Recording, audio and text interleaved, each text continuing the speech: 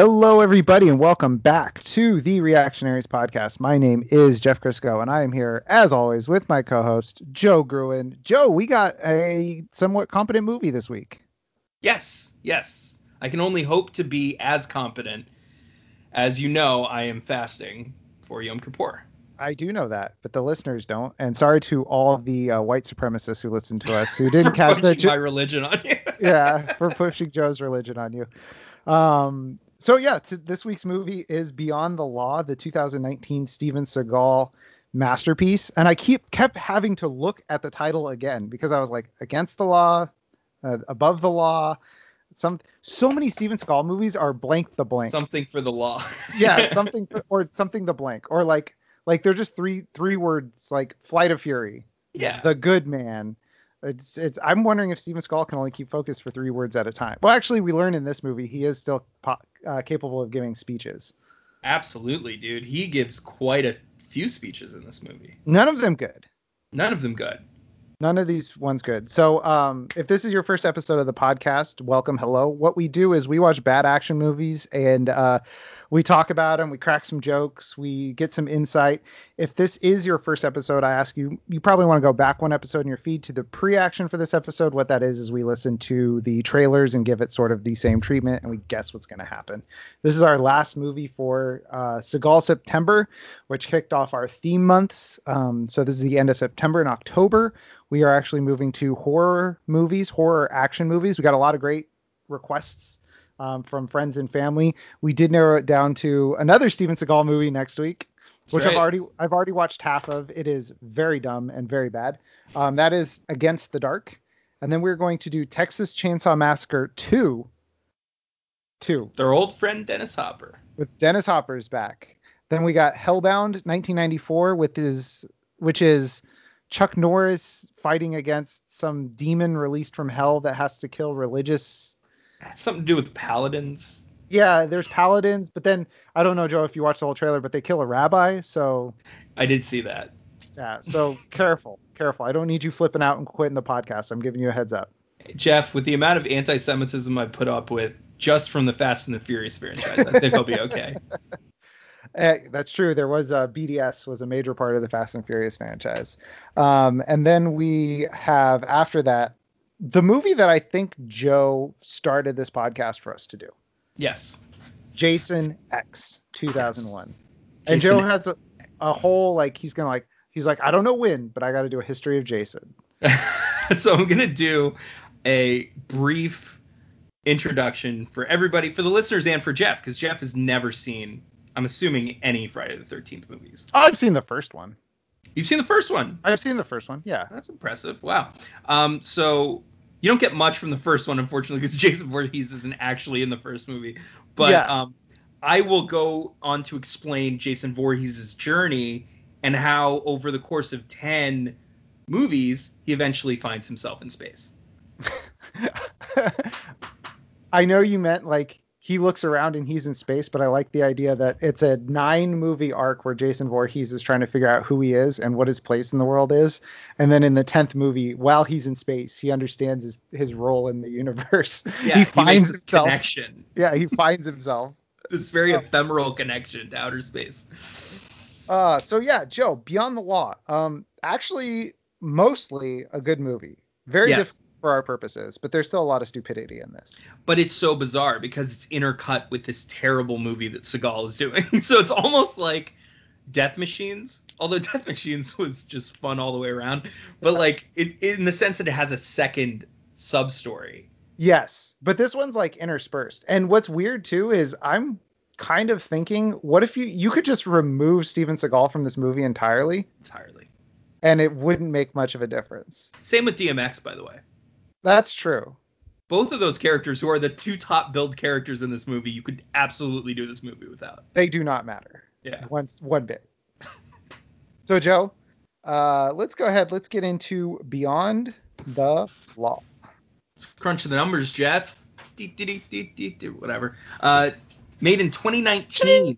Cha-ching. Yeah, there you go. Made in 2019, so very recent movie. Probably our most recent movie that we've done so far. Mm-hmm. Directed by one James Cullen Bressick, an up-and-comer in the dog shit Steven Seagal movie scene. Well, it's so funny because it starts off, it's like, it does actual credits like it's Criminal Minds or something. And then it has like a James Cullen Bressick production. It's like, who? Right. You didn't earn this title. You didn't. No, and we'll never hear from him again. Yeah, it's No, not actually, like your he did a Scorsese or good job. Coppola or anything like that, where you just be like, oh, he made this movie. Okay. Yeah, yeah. Although I need to give him some credit because, again, it feels like the director did a really good job in this movie. Feels like the cinematographer did a good job. It even feels like the writers didn't do the worst job. But this feels like a movie that Steven Seagal, just as a preface, Steven Seagal landed in and destroyed. It is a testament to how truly awful Steven Seagal is at his craft that he can ruin an otherwise competent movie, I would say. Joe, so I have two fun facts for this movie. I'll go ahead and give you the first one. Steven Seagal accepted this role because he could do his own stunts and there were no stunt doubles. Okay. Stunts! With the biggest air quotes in the world. We'll he get just to kind that. of stands there and just kind of flicks his wrist around and kills people. Those are his stunts. Oh, Jeff, but he doesn't do it until the very, very end. It's like 99% of the movie is him sitting on his ass. Like, Yeah, so Steven Seagal's the action star in this movie, and yeah, he doesn't get out of a chair. Like when we first see him, he's walking, and then that's yeah. the last time we see him standing until the very end of the. Oh no, he's shooting a gun. No, okay, so he does lecture his son a few times in this movie, and he gets up gingerly a few times. You can definitely tell. Well, he's an old man now. He's 66, 67 when this movie was made. So, thank God for shoe polish because he's still got black hair all around. That's right. But yeah, he's an old man in this movie. And yeah, I would also, you said there were some competent people in this movie. I would throw the composer in as a competent person. Absolutely. You were saying like you think that the from the trailer that it was edited to look like a good movie. I think that they ended up with a movie that was part good, part really, really, really bad. Which is why we only got 2 Seagal scenes in the trailer. That's right. So, all right, let's no, wait, jump right into the budget. Sorry, I cut myself off. Let's keep going back to the budget. Yeah. Budget is $7 million, cool $7 million, which they got a lot out of $7 million, considering they probably had to pay Steven Seagal way too much. And they got some good actors in this. We got Zach Ward, who's been in a ton of stuff. We've got DMX, who everyone knows from his rap career, and has actually been in a few movies. Was actually in a movie with Nas that was not too bad. Called Did Nas die? No, he was in it. He didn't get a chance to practice then. It was made before Ticker, I believe. It was called Belly, I want to say. Belly. Look it up. Yeah, it's about drug dealers in the inner city. Okay. Zach Ward, really quick. He looks like Danny Bonaducci. A little bit. But he is Scott Farkas from A Christmas Story. If anybody's seen that, he's ginger, looks like Danny Bonaducci. Called him Danny Bonaducci. This is the first and last time I'll say that in the show because that'll get old. But I just wanted to say Danny Bonaducci. All right, continue. So box office is our favorite. NA. Never made it to the theater. It went straight to DVD where it sold $11,231 worth. I love getting down to the dollar. So it costs $3 to rent this if you rent it. So we figured if 4 people rent it, that's 0.1% of the movie's entire like gross. So good job. Jeff, this made like 15% of Flight of Fury. That is insane. This Flight of Fury is an infinitely worse movie than this. Flight of Fury makes no sense, Joe. And this movie made way worse than that. Flight of Fury is a fucking student film, basically. Like, Joe, how could you say that about Steven Seagal's epic? Opus? He wrote that movie, Joe. His opus, his love letter to the world, his The Assignment, his Death Machines. Right? Or no, his Omega Cop. His Omega Cop. Death Machines was his like breaking in. Yeah. So Jeff, let's get into Beyond the Law. Yes, Joe. Is this camera angle too far to be considered Dutch? It's like, because you know a Dutch angle, where it's like 45 degrees. Uh-huh. The first shot of the movie intros with a car, but it's like It's almost, the camera's almost 90 Vertical. degrees. Yeah, the camera's almost vertical. It's like maybe 75 degrees. Could be. I did not notice that. But what I did notice are two masked men who descend on a warehouse with shotguns. That's how this opens. So they kill two guys, and then one other guy who warns them to turn back, and then says, "They're gonna find you, man." So already great intrigue. The guy says, "You're making a big mistake. You don't know whose money you're taking." And the masked guy says, "Sure I do," and then shoots him. And no, wait, no. Then he says, "Mine," and then he shoots him. And then he shoots him. Yeah, but Joe, they said the thing. They said beyond the law. They said, "Do you think you're beyond the law?" They said the thing. They said that at the beginning? They said the thing, Joe. The title Wow. of the movie. It was so not awkward that I didn't even notice it, honestly. Yeah. Like, that's how good this scene is. Like, I was really already pulled into this movie in the first scene. Wait, you didn't see the guy pull off his mask, go, "You're not beyond the law," give a big wink to the camera and put it back on? And then shoot the guy. And then shoot the guy. Yeah, so I said so far so good. That's really the only note I have for that. Yeah. Good scene. Good scene. You don't get a, like, this is such and such's money, he's going to come get you. Like, you don't know whose money this is to start with. No. It sets up good intrigue. Well done. Well done. Well done, crew. So then the masked man, we cut back after the credits. And then the masked man tells his co-gunman, who's this young kid, to keep his money safe. Mm-hmm. And the co-gunman, again, he's in his 20s. He looks terrified. Like early 20s, like he's a kid. Very young. Yeah, like maybe even 19 or so. But yeah, so anyway, this kid looks terrified, but he agrees.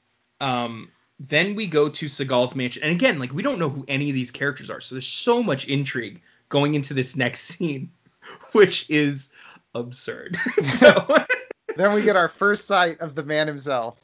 Steven Seagal is in his mansion, comes down the stairs, and there is a fucking prom party going on. Who is hosting the prom party at his house? Because as far as we know, he has one kid, and it's Danny. We find out later it's Zach Ward. It's Zach Ward, who's 50 years old. Yeah. Yeah. So he says, like, that's what I assume, because we don't know that that's his son yet. I'm like, oh, he must have like a teenage son. No, like, he is. I was feeling good about my Steven Seagal's daughter is married into some other mob family at this point, sort of thing. Oh, sure. Because I'm like, oh, this is setting up his family members, and it's like, no, nothing. Seagal even says, "What are all these kids doing here?" So he has no idea. And then the bodyguard says, "Prom party." I was just like, what the fuck? Prom party, Joe. What the fuck is going on? Seagal has to move his scheduled meeting out of his house to accommodate the random teenagers. The prom party, yeah. And he just goes, "Prom." Like, in response to that. Prom. Like, okay. That time of year again. I love prom. You know what I love about prom? I keep getting older. You stay in the same age. Yes, they do. Yeah. So now they're having this meeting, and it's in the same house, I think, in the next. I'm pretty sure it's just like upstairs in like an office. But it's morning time, and there's no sign of teenagers or a party or anything. So we never hear about this again. No. Yeah. So. Oh, real quick, the party. Yeah. I just want to point out there's a rap song in the background. Okay. Okay, that's a theme in this movie. There's a hip hop song in the background. So also it says, "I'm a rich N-word." I really want to know if Steven Seagal picked that song as his intro music. Well, you might be onto something based off of the accent he goes for in this movie. Ooh. So Steven Seagal is actually pulling off this mafioso routine pretty well so far in this scene, but this scene will be the high point for him, because after this, I don't know where he goes. But in this scene, it's like shot well. He's sitting there very sternly.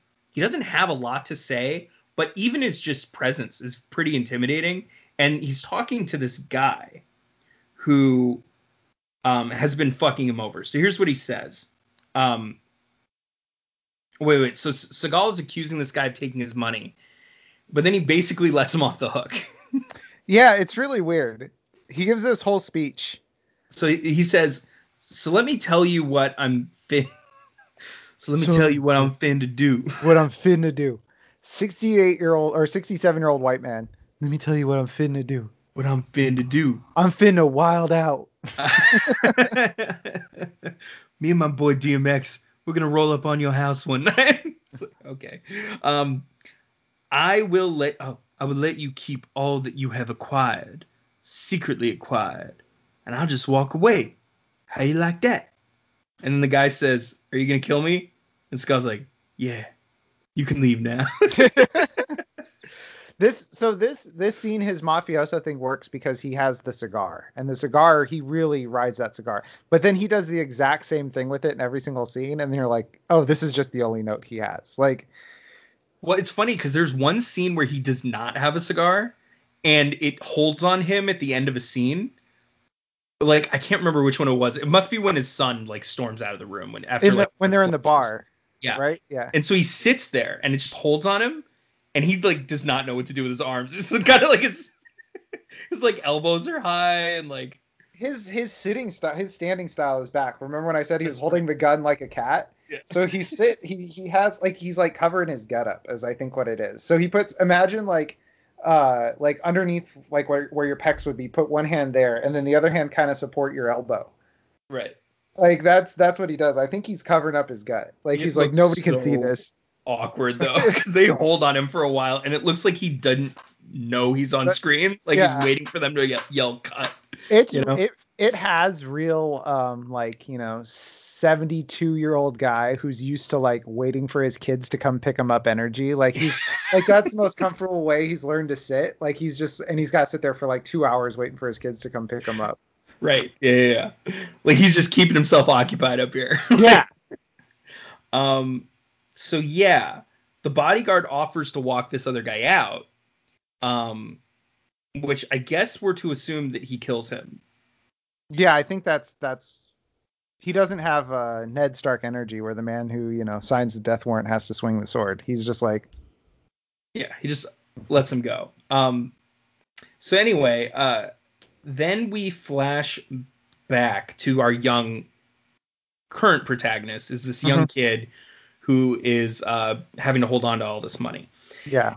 And he gets kicked out of a place called the Razor Room, which is a casino. Well, I guess I put in my notes it's a casino / strip club, but I think those are two separate locations. I think they are. It's hard to tell because they don't do a great job of establishing what is where or who it runs what or what.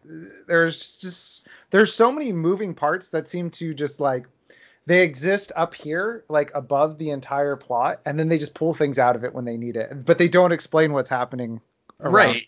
Well, there really aren't that many locations, but like, it's like you said, it's hard to tell who runs what, and these locations are so similar, they might have actually been shot in the same place. It's possible. The interior looks very similar, like they just moved some tables around. But this place also makes its dealers dressed like fucking whores. So that could be part of the mix-up. Yeah, that could be part of. I don't know why you'd get so confused, Joe. I don't know either. He didn't know that the drinks weren't free. That's why he gets kicked out. Just make him pay. Which is insane. Like, I mean, I get that he's like part of the crew and stuff, but like, there's no way. Like, they don't just let you come in and like look at their girls and like. I thought this was one of those bars where you just show up and they give you drinks for free. Yeah, you guys don't do that? That doesn't exist. Oh. And he's already on thin ice, but he's like pulling this shit. So I'm kind of like, what are you doing, man? And Joe, you know who throws him out is Patrick Kilpatrick. Patrick Kilpatrick. That's right. You loved him in Chuck, didn't you? Your favorite from Chuck? Yes. We get our kid's name. His name's Chance. And it's a terrible name for a person. It's a dog's name. Yeah, and he's never smoked a cigarette before. This scene. Oh, does he smoke it really, really weird? So what he does is he like lights. I saw this so many times in college He because lights it on the side. I'm sorry. it's because my neighbors smoked a lot, and then there was people they'd like offer him cigarettes, and I'd watch so many people like smoke cigarettes for the first time. So Well, he we like together. yeah, so he like holds it like way back like at the tip of the filter, so like 90% of it, and then he does the thing where he just like he like holds it and then he transfers it to his other hand very delicately because he's afraid he's gonna burn himself. Like you could, this guy has never held a cigarette before in his life. Like he's very delicate, Yeah. like scared of it.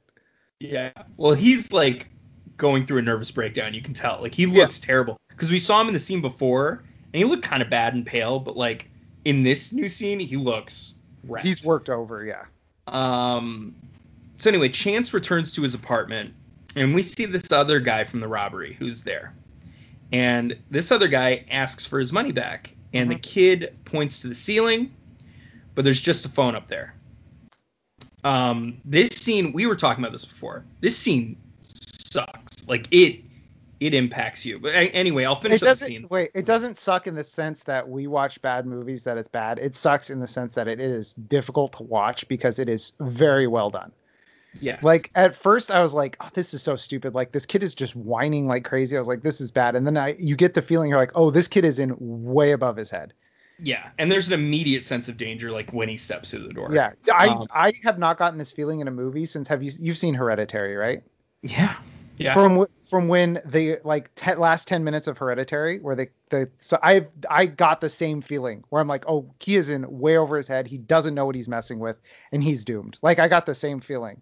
Dude, I totally agree. And Yeah. and like that is a testament to this scene in particular that like it can even be compared to Hereditary, which is like a brilliant film. Yeah.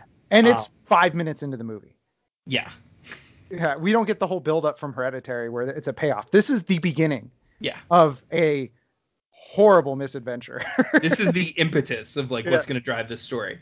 So Chance swears he left the money up there in the ceiling, but he gets beat up and killed because and he's like begging for his life, and he promises to get the rest of the money, and they shoot him in the face anyway. And Yeah, yeah, so I said this scene's pretty well executed, no pun intended. got him. There. So, a couple things about the scene. One, we get something that gets called back later in the movie. Zach Ward's character says, "Hey, Chance, boo," which is his thing because he says it to Swilly later, who's a character we haven't met yet, but he says that to Swilly later. To which I wondered, did we watch this movie a week too early? Was this actually a Christmas or Halloween movie? Because he's got the ghost going. He pretends to be a ghost. Yeah. It's very spooky. Second thing, the last words this kid hears are so sad. That liquor in your belly, that's your only friend. And he puts his gun in the kid's mouth.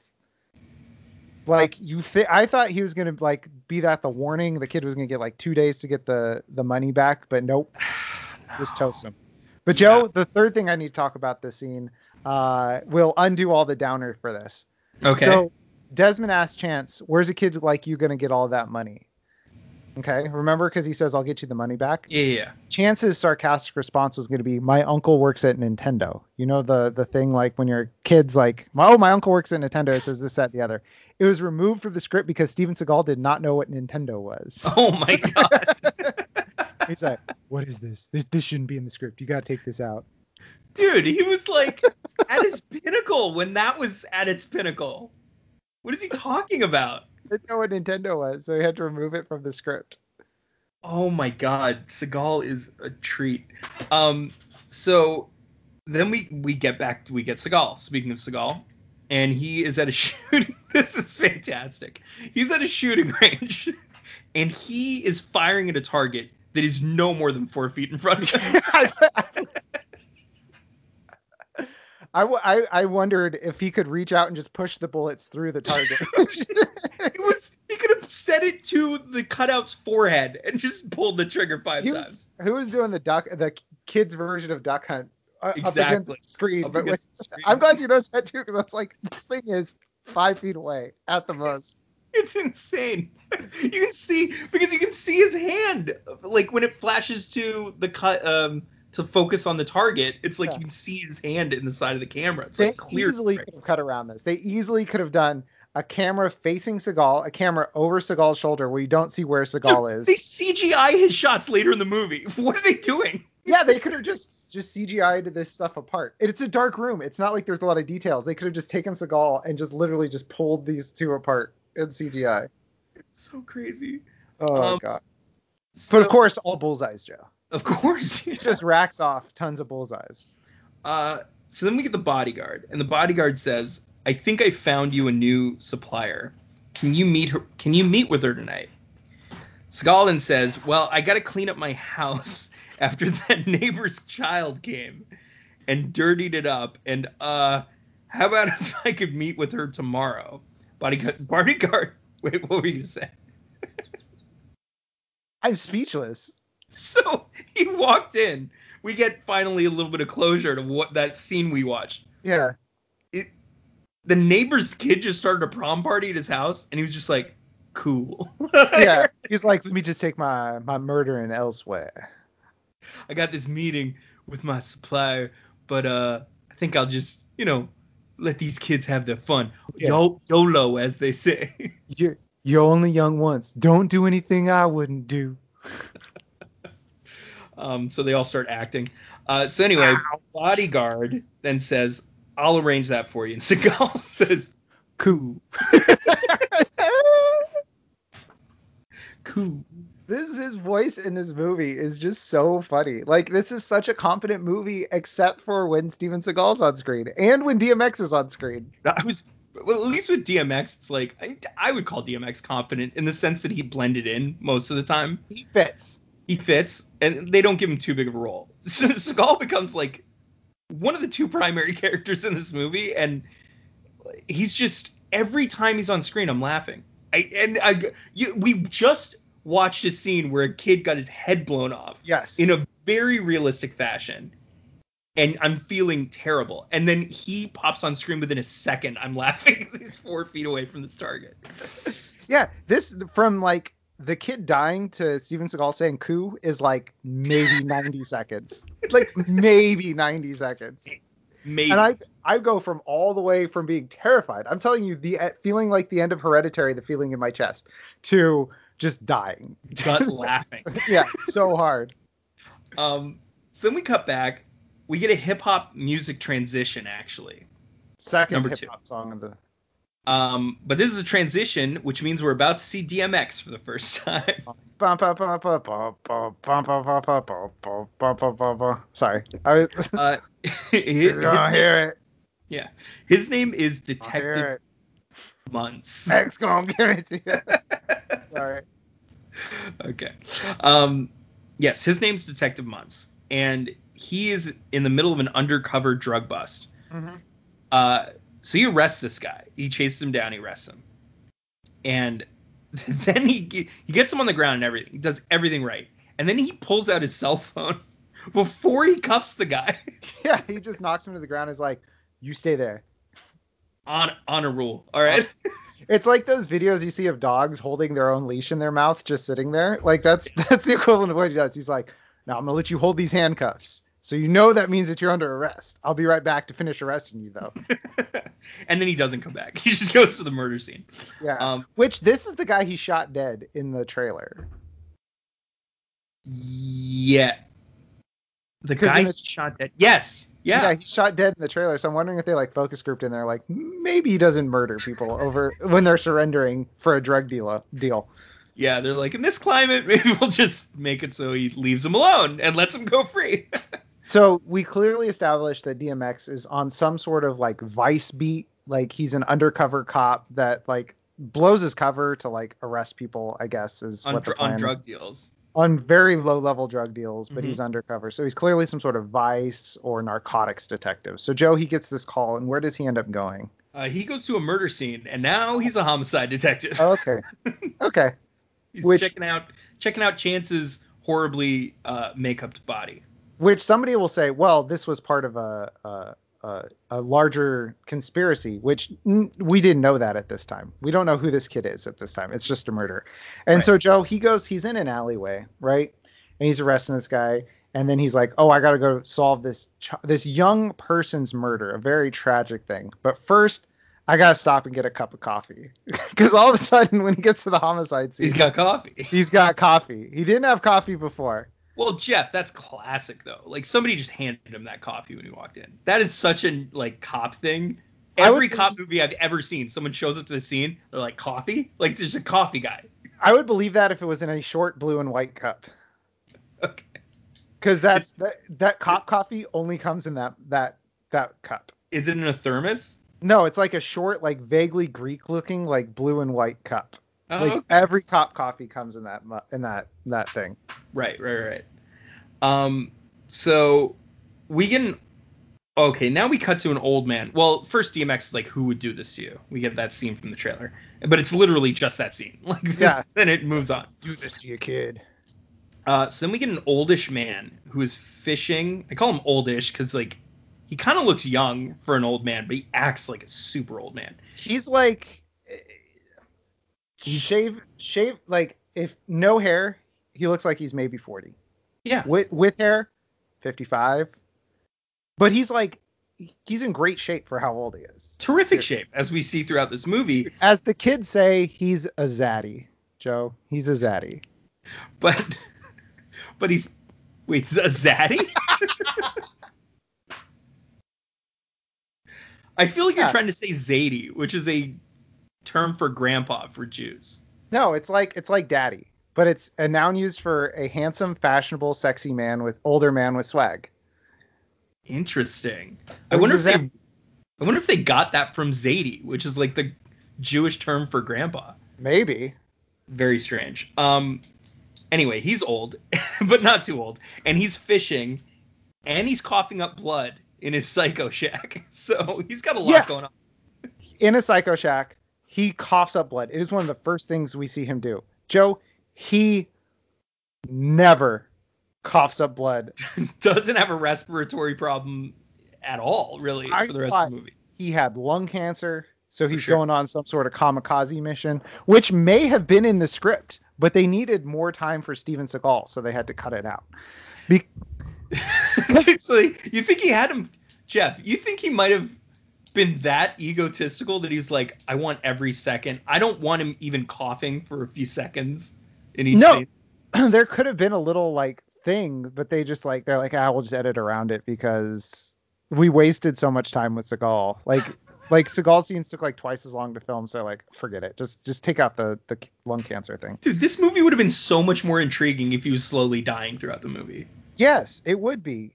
But not only does he spit blood, but like so we first see him do two things. We see him catch a fish, horribly clean a fish without a fish knife, which is a whole nother thing. But then he coughs for like 30 seconds. Blood. Drinks water, can't stop coughing, spits blood into the sink. You're like, okay, this is the first time we've seen this character. There's clearly something wrong with him. And then they never address it ever again. Never again. Not even in the hospital. Exactly. That's what I was saying. Not even in the hospital or anything. He's just, that's it. But we do get his name. His name's Frank.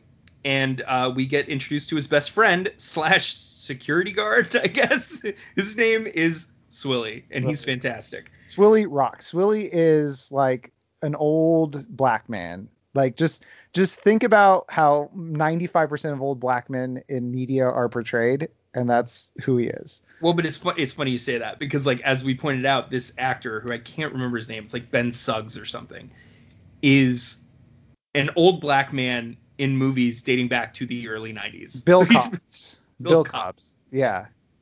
So he's been an old black man probably throughout our childhood, which is why I saw him and I was like, dude, I know this guy. So Detective Muntz goes and visits Frank and tells him that his son is dead. We find out that Frank was an ex-cop who was a, quote, real badass, but got the job done. Mm-hmm. And here's the thing, too. This is what got me. DMX knew he was going out to tell this man that his son died. And he doesn't tell him right away. And he's just like, you see the game last night? Like, he's just chopping it up with him, like, before telling him his son died. Like, It's like he read a manual that's like, you need to, like, build rapport with the guy before. Yeah, soften the blow. And it's just like, They're just chopping it up. Oh, you used to be a cop. That's cool. That's cool. Oh, by the way, your son was brutally shot. They put the gun in his mouth and his brain matter splattered everywhere. But, you there Dodgers fan? There were signs he begged for his life. Anyway, how about that Mookie Betts trade? By the way, he was brutally beaten within an inch of his life before they clearly had him bite down on the gun. It cracked his teeth. It's clear from the forensics. But Lakers are in the finals, huh? Yeah, finally. So Frank, now we get to cut to Seagal, because we get a quick cut to Seagal. Seagal finds out that Chance is not coming into work that day. That's the whole point. This all comes down to an HR problem. Right. Seagal's like, doesn't he know I don't have anybody to cover a shift? He really screwing me here, Chance. Right. I had a bad feeling about this one. Frank, then we cut back to Frank, and he's in the morgue. He identifies the body and wants to know who did it. Muntz says that he has leads, quote unquote. Very vague, which will be a trend throughout this movie. And then he says they shot him execution style, which they didn't. They were looking at the body. Two cops looking at the body. You can clearly see he was not shot execution style, because that's back of the head. Yeah, back of the head is execution, although technically I guess it's an execution. It's a reverse execution style. Reverse execution style. So at this point, By the way, no chance in hell his face stays intact. There's also that. There's also the weird supernatural things that happen with the dreams and stuff, where the kid's face is just perfectly fine. He can see his whole head and he's fine in his dreams. Yeah. Question, Joe. So we don't know who did it. There's a mysterious mob boss at play here. Mm-hmm. Is Steven Seagal Braga? We don't know yet. We don't know yet. We never learned who Braga was. Good question, Jeff. We'll find him. We'll catch him. We'll get to Braga eventually. We'll catch him one of these days. So then we're at the funeral for Chance, and Frank is lamenting to Swilly, who's also there, not forcing his son to stay at home in the swamp. And Swilly consoles him. Basically says, like, he's a hardhead. You're a hardhead. You're both pricks. It's never going to happen. Your whole family sucks. Frank then sees a girl off to the side at the funeral and asks her if she knew Chance. And her name's Charlotte, and she is Chance's card dealer. Not drug dealer, card dealer. Card dealer, yeah. She works at one of the casinos that he frequents. And then, of course, she runs off, and then Frank chases her in a old Dodge Charger. Couple things about this scene, Joe. One, Chance is buried next to his mom, and she has the worst tombstone on earth. It's like a rock that they just wrote on a rock. Like it's their names were clearly CGI'd on. Like they weren't actually on these things, but her tombstone's just like a rock, and his is like an actual tombstone, or maybe it's vice versa. I forget, but these are the worst tombstones on earth.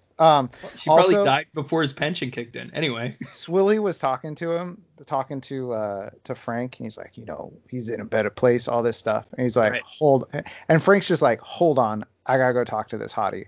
I will be right back. It's like, yeah, that's fine, whatever. I gotta go talk to this hottie over here by the tree. Yeah. Don't expect me back anytime soon.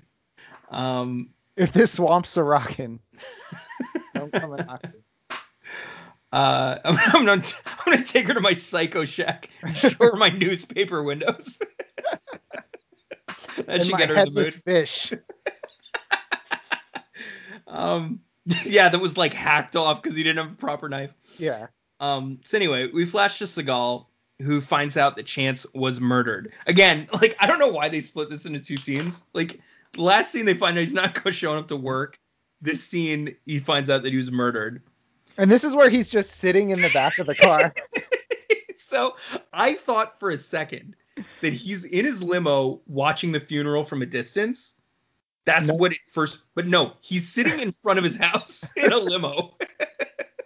And he looks CGI'd into this limo, Joe. It's insane. It's insane. He doesn't look like he's like, I'm not getting in that car. It's like, bad knees, have trouble getting out. I'm just gonna sit in this chair. You can CGI me into that car. Which, by the way, then there is zero reason to have him in a limo. He could just be in his house. Because here's what he says. What a shame. He's on the phone. What a shame. Look under every rock. Do everything you have to find out who did this to that boy. I was gonna say, he hits boy. First of all, he says boy like 10 times in this movie. And every time, remember I said The Rock hits the Heritage Not Hate Boy really hard? He hits it 10 times harder. He's like, we gotta find out what happened to that boy. To that boy. That there boy. To that boy. Then he says, I'm gonna head over to this charity now. What a shame. They never show the charity. I think Steven Seagal made them put that line in to be like, make it show that he's a good guy. He does charity. No. He does totally charity. There's totally it, because they like try to force you into thinking, they try to gaslight you into thinking this guy's a good guy when he literally just ordered the execution of somebody. Yeah. The first time we saw him, he was ordering the execution of someone. But to be fair, he also lit his neighbor's kid's party in his house. That's true. He has a sweet side. That's true. Yeah, he says, what a shame again. And then they drive off. So Frank is preparing. We flash to a shack, and he's preparing to head into the city, and he borrows Swilly's truck. Which is really messed up. He like goes to see Swilly, and he's like, hey, Swilly, I'm going on what's probably a one-way trip, suicide mission. You using that truck? Yeah. I'm going into the city. I'm sure there'll be parking. Yeah, it'll be fine. I'll give you gas money. Thanks. And Swilly's just like, that's fine. I'll probably never see this truck again. No problem. Well, he's also going to like the shittiest part of town where his son lived. We'll get there. He gets to a bad part of town, and then he antagonizes several people next to his truck. Immediately. Before just like leaving the truck unguarded. Yeah, they're like, what the fuck's wrong with you, man? Like, as he's walking off, and then you just know they turn to the truck. Like, yeah, and it's a nice truck. It's a nice truck, yeah. It's Swilly's truck. So then we flash to Seagal, and Seagal meets with someone named Karina, who is his new supplier. Wait. Hold on, Joe. We got to go back to that scene, because we missed a couple things. One, Swilly asks Frank what he's going to do with all those guns, and he says, you can call them negotiating tactics. To which Swilly says, she. She. That's right. He is a she. And then, he does one-way mission in Swilly's truck, and Frank lets out the nastiest, like, phlegm snort I have ever heard in a movie. That wasn't, like, 80 yard in. Like, he just actually, like, this is also, I thought, was supposed to be, like, some sort of, like, I was tracking all his lung stuff, so, like, is he going to show up that he has cancer? So he's just like, like, just while he's talking, and it's, like, not 80 yard in. It's just something that Messner did. Yeah, very, very interesting. And then we get, Steven Seagal, cigar, little red sunglasses. Yes. So he's talking to his new supplier, Karina, or prospective new supplier, because he killed his last one. So Seagal says, listen, we just got rid of a lifelong supplier, and I heard a lot of nice things about your family. And then Karina says, I think she's Russian. I'm not entirely sure. She's some sort of Eastern European, yeah. But she says, my family has been in business for a while. I think you should try us. And then Seagal says, well, volume. How about volume? You got a lot of product? Karina nods, and Seagal stares. Like, it looks like there's supposed to be lines there, but they just cut them out. They don't say shit. And then Karina says, you know what you want. Like, that's enough. Like, watching him just stare awkwardly at her. She's like, or Seagal's like, I need a lot of stuff. And she's like, I have a lot of stuff. And she's like, very good. We're on the same page. I'm reading you loud and clear. Then Seagal says, all right, babe, which is a weird way to say goodbye to someone who you're trying to start a business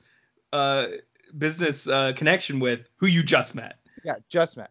I just put in my note here, fucking pointless. This whole scene, fucking pointless. I don't understand. So this Karina character ends up playing a role at the very end of the movie, but I have no idea what her. It's what's insane about this movie is you could cut out 75% of it. There's so many Not things just of the movie, like 75% of the actors. Yeah, there's so many things that happen that just go nowhere. Right. It just goes nowhere. Like Karina pops up like 3 more times, and I still don't know what her point is in this movie. What she does. Absolutely no. Is she the puppet master at the end of it all? Like But there's nothing to puppet. She clearly didn't puppet. Oh, we'll get to it. But like, she had nothing to do with the disappearance of the money. Yeah, it's That's insane. clear. So the bodyguard then comes up and says, well, he wants to talk about Desmond, who ends up we find out is Seagal's son, and we find out that Desmond is this asshole that just killed this young kid and stole this money and stuff. So then we get to Frank, and Frank is having visions of his dead son in a diner. It's really funny because like the waitress then comes up and she's like, "Can I top you off?" Yeah, very weird, like Betty Boop voice. In like Betty Boop voice, and he's just like freaking out in this diner, like hallucinating and like wide-eyed. Yeah, he's having so the scene. This is also a scene. The transition is really good because it starts with a top-down close-up of the coffee swirling. Yeah. And you're like, okay. And then Frank is like staring ahead. He sees Chance dead. Chance just does this like no shoulder turn at him really fast. Like the kind of cuts you see in a horror movie. And I'm like, oh, he is like freaked out. But one, there's no change in music or anything. There's no like, it's just like, oh, there's Chance. Okay. Oh, okay. And 2, Chance is not mangled. It's just Chance just like being like, hey, Dad. It's just pale. Well, he doesn't go, hey, how you doing? But he is like, yeah, he's freaky looking. Stuff. It's like they went like 75% to a horror movie scare there, and then they were like, well, we can't do that. Yeah, but then this is not a horror movie. Yeah, then we get Betty Boop. Yeah, so Betty Boop comes up and offers to top him off, snaps him out of it. He notices that guy he's looking at is not his son. It's not his dead son. They didn't get him from the morgue and prop him up. Right, that would be a fucked up prank. So then a woman comes up and in to console him. This is one of my least favorite things in horror movies. I'd say like a non-Seagal thing. This is one of my least favorite things in this movie is not just this character who sucks, but also introducing a character who you just don't know and acting like we're supposed to know who they are. Yeah. Like she just walks up to the table. We find out her name is Ashley. And basically Frank asks her if she still works at the DA's office. I'm like, it feels like there need to be more setup for this character. There is a history here, but we have no idea what it is. And it never gets fleshed out. They clearly know each other, but she shows up and is like, wow, you look like garbage and your wife and son are dead? Huh. Anyways. What do you need? Yeah, what's up? Yeah. Also, everyone's way too casual about Frank talking about his revenge murder that he's about to do. Yeah. Like he's like, yeah, I'm gonna go in. I don't know why I'm doing Seagal voice. He's like, yeah, I'm going in there and justice is gonna be served. And she's like, cool. Yeah. It's like, sounds great. And then later on in the movie when he's like, well, I'm not gonna do anything. She's like, you're not gonna murder people? That's the whole reason I showed up. I thought I was gonna see a dead body. You promised me a dead. It's like, look, I'm seeing a dead body either way. You can decide if you're making the dead body or you are the dead body. But I'm seeing a dead body either way. Yeah, she offers him the Brian Cox treatment. So yeah, Ashley, we find out, used to work in the DA's office. Frank asks if she still knows people there, and again, this goes nowhere. This just doesn't. He doesn't have to ask that question because he doesn't use whatever connection she has. Correct. Well, except to find out that DMX never ran the ballistics. That's the only thing. Yeah. But I just assume she spied on that. But yeah. But this is what I don't understand. You get the okay, you know he's a former cop, but you get the idea when he's talking to Swilly that he's like some small time like sheriff, because he says, you know, the people in the city don't care about us. You know, the cops in the city, you know, city cops, they don't care about us. Like there's an antagonism there. But then he goes into the city and he's like, oh, here's my connection at the DA's office. I'm boys with people at the DA's office. And it's just like, you knew that he was in the city because DMX is like slobbering over his reputation as like a shitty cop. It's like, you're everything I hope to be as a child. Yeah, I feel like there's a scene missing where he like gives up on the city. There's some scene missing or some story where he explains about like, like I thought I was doing the right thing. I thought I was being a good cop. And then you find out, the city just eats you alive. And that's when he becomes a bad cop, takes it upon himself. And he's like, and then my wife died and I decided to leave it all. I wasn't going to do this anymore. I was going to move out to the country.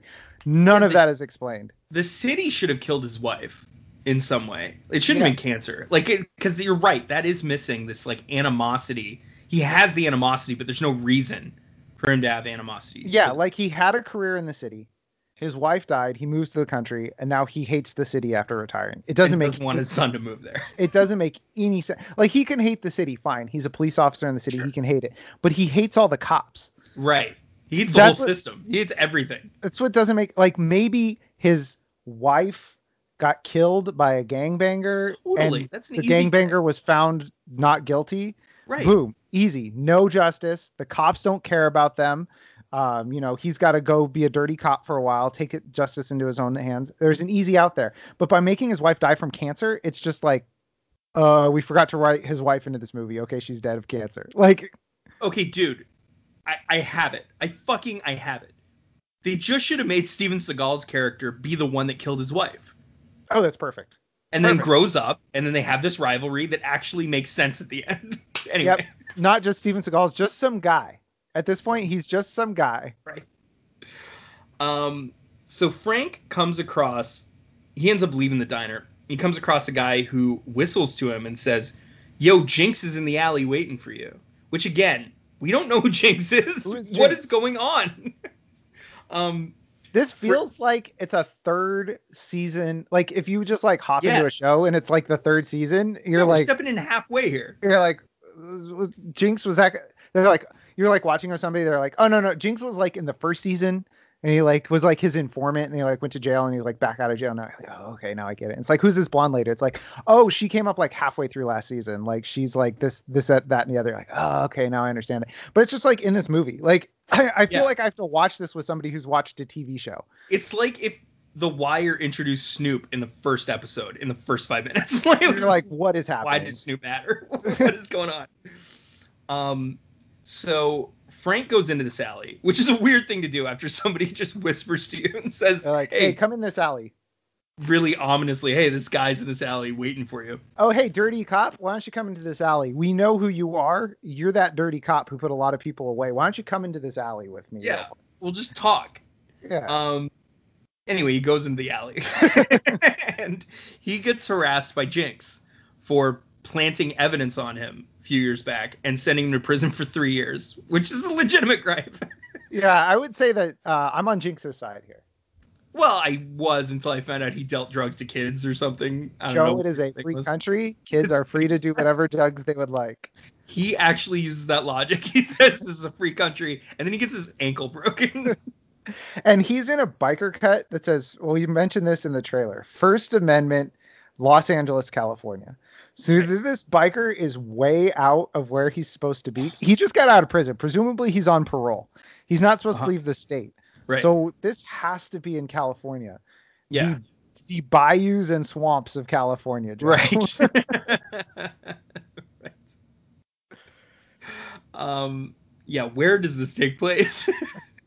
So anyway, he beats up all his friends. Frank. This is where we really get to see Frank go into badass mode. He like breaks a bunch of guys' arms. He brains a guy with a pipe. He gets hit by a pipe and is like, ow. Yeah, and just unaffected. Unaffected by getting hit by a lead pipe. And then grabs the pipe from the guy and just thwacks him in the head with it. Also, we find out apparently Frank called Jinx for information, or one of these guys for information.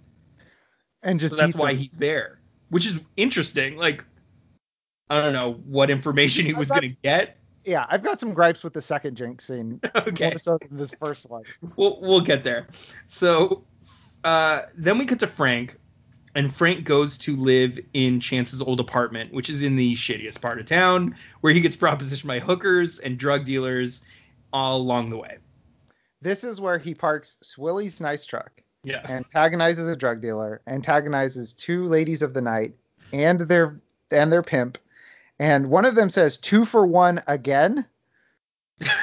Wait, One one of of the the hookers hookers, says that? yeah, to Frank is like 2 for 1 again, eh? It's like, wait. There's only one. Well, there's 2 hookers there, but it's like the again is what's getting me. Like, Oh, because he's been there before. yeah. So he antagonizes all these people in the farmers market here, the illegal farmers market, and then just leaves the car unguarded to go inside. And this is the third rap song in this movie, Joe. I just want to point that out. Yes, good that you're keeping track. Mhm. So he then talks to like the landlord and says like, I want to go live in this apartment. He's like, that apartment's a piece of shit. He's like, well, I want to go live there because my son died there. And he's like, oh, okay. Yeah. The guy's like, his brain's like still on the wall. And he's like, yeah, that's fine. Okay, there's caution tape all over the place. This is clearly an active crime scene. There's no way that the landlord just lets him go up there. Yeah. And the kid got put in the ground before they like finished cleaning the blood. Like he goes into this room, there's just blood everywhere, and he's like, this is probably fine. I'm sure I won't have any horrific nightmares, sleeping 3 feet from where my son bled to death with his brain matter on the wall. And yet he does, because there is a bizarre flashback of the day that Chance left the swamp. And he was shot. This scene's shot terribly. It's really bad. And the audio is really bad in this scene too. And the lighting is bad. It's like weirdly, like, I don't know. It's like soft lighting. It's like all of a sudden we're in a poorly shot soap opera. Yeah. Or like one of those joke scenes from like Walk Hard, where like he's remembering back, being a kid.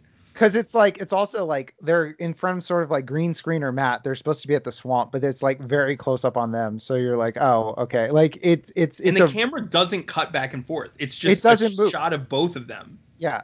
It's just a still shot of both of them, or a static shot of both of them. And and Chance is just giving him the I don't want your life speech. Exactly. Basically. Yeah. Yeah, he's looking around. He's like, I don't want to live in the swamp anymore. Yeah. Which is reasonable. And he's like, that city's going to eat you alive, boy. It's like, it's going to be a toxin. It's going to be in your veins. He puts on a weird like accent for just that scene. Where he's like, it's going to eat you alive, boy. And he's like really intense. And then he's like, well, okay. And the son's just like, I just want to live where there's other people. And he's like, I'm like 20. I would like to be around other 20-year-olds, not you and your weird old friend. He also he's like, I just want to live in a house that doesn't have newspapers on the windows. And holes in the floor, which we find out later. There's just massive floorboards missing in this house. So that then cuts into a second bizarre vision of dead Chance. And this time he's in the morgue. Mm-hmm. So then Frank wakes up because of this and finds the cell phone in the ceiling panel. Then it cuts to the mob guys, Desmond and all his friends, and they're telling this old Jewish joke about super pussy. Joe, it's the best joke in the history of all jokes. Do you remember it? Yeah, because basically the gist of it is, she's going around. I wrote it down. Sadie's in an old home with dementia, and she wears the little tiny nightie. She knocks on all the guys' doors, and when they answer, she lifts the nightie and says, super pussy, super pussy. Eventually, she knocks on Herschel's door, which, by the way, amazing names they choose. Yeah, great Sadie and Herschel. Great old people names. Well, old Jewish names. Well, they don't even have to be named. That's the best part. Right. It's like being like, well, John goes over to Bob's house and he knocks on Bob's door, and Bob says, "Who is there?" Right. Why are their names in this joke? You just say a guy goes to his neighbor's house or another guy's house. No, but I think it's because they clearly want you to know this is a Jewish joke. I guess, yeah. But anyways, the punchline is Herschel looks at her and says, "I'll take the soup." That's right. Roll credits, because the movie's all downhill from here. Yes. So Desmond gets a call while he's like shaking his head at that joke. And, gets a call from Frank. And then hangs up on him. Okay. Why would you answer the phone? Presumably he has Chance's number, and he's like, why is Chance's phone calling me? Yeah, that happens in a lot of movies where like you get a call from a dead man, and you're like, Why are you answering? Like, there's no way this is a good thing for you. Best case scenario, it's not a ghost. Right? Actually, best case scenario, it is a ghost. Because That's if it's true. not a ghost, it's somebody who really liked that person who's And is trying gonna to come kill you. Yeah. So Frank then goes and visits the Razor Room, which is the place that Chance got thrown out of that one time. Oh, we And missed crazy product placement for Gordon Biersch Hefeweizen. They show it in Chance's fridge, like they linger on it. Like all told, it's maybe 10 to 15 seconds of Gordon Biersch beer. They just show in his fridge because Frank goes into Chance's fridge for no reason other than that's the scene where you'd expect a clue to get him to the next scene. Like he finds like a thing of matches or something. Or there's got to be something in this fridge because Frank just opens it and is like, oh, Gordon Biersch Hefeweizen, a more refreshing Hefeweizen for a refined man. And it's just a little commercial for Gordon Biersch Hefeweizen, which is only distributed in 5 states, Joe. So we know that it can only take place in California, Kentucky, Ohio, DC. So I guess not a state, or South Carolina. Very interesting. So you've narrowed it down. Also interesting, they say that Gordon Biersch Hefeweizen is the perfect beer for when you're about to be killed by one of your associates. Correct. For when you need a friend, your only friend, to be the liquor in your belly. Your belly. Gordon Biersch Hefeweizen.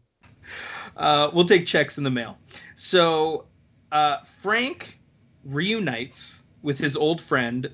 Oh, no, wait. First this. Charlotte comes over and talks to Frank because he's at the Razor Room. Mm-hmm. And she says that Chance got in deep into debt playing cards, and also says that she's seen Desmond before in the club. Okay. And then she like walks off angrily for some reason. She just leaves. Yeah. She gets so mad and just like walks away. Then Frank reunites with his old friend, the bartender. Joe, the bartender. Don't you remember the bartender? So he knows this bartender somehow. I have no idea why. And they said the best line. I thought you was dead. Right. It's not a line you give to somebody you've never fucking seen before. Yeah. And you never see again. Right. Like, it's fine if it's the, like Dylan, you DA. son of a, yeah, or if it's like, if it's the Dylan, you son of a bitch scene. Like, right. It's fine to give him, I thought she was dead, but we never see this bartender before. We never see this bartender again, but he gets don't know how they know each other. Yeah, he's just a guy. And then, Joe, you took umbrage with their glassware. They're red party cups. they just took the cups from the prom party and they served drinks at them in this high class bar / casino. Amazing. Just great stuff. Bartender then tells Frank that Desmond is Augustino's bastard son and that Augustino brought him into the family business. Okay. Then we cut to Augustino, who meets with Desmond and tells a different bartender to give me a minute. He says, "Give me a minute, brah." Did you notice that? Give me a minute, bro. Yeah, I have that in my notes. After the exchange goes, "How you doing, son?" "Good, Pop." Oh, he says, "Good, Pop." "Good, Pop." This brutal kill. This man that we watched put a gun in a kid's mouth earlier in this movie and torment a kid. Is like, "Oh, gee willikers, Pop. How you doing today, huh?" Oh, shucks. I'm not up to much. So Seagal says, "I was thinking about the family. I was hoping you could open up to me and talk to me." And then Desmond's silent, plays a silent kid routine. Seagal then says, "I don't really like to talk about myself, but it seems like I've done as much as I possibly can for you. You know I love you, son. And I would step in front of a motherfucking bullet if I had to. But I can't really teach you if you don't listen." Then Desmond says, "I do listen." And then Seagal says, "Rather than being stupid and arrogant and thinking you smarter than everybody else." And then I finished this line and I said, "Be a little less like me." What he says actually is, "I wanted to try to beg you one last time to act right. To act right. And then Desmond says, I've always given you respect, Dad. And Seagal says, well, we just have sort of a different way of looking at life. So I'm going to say this one more time.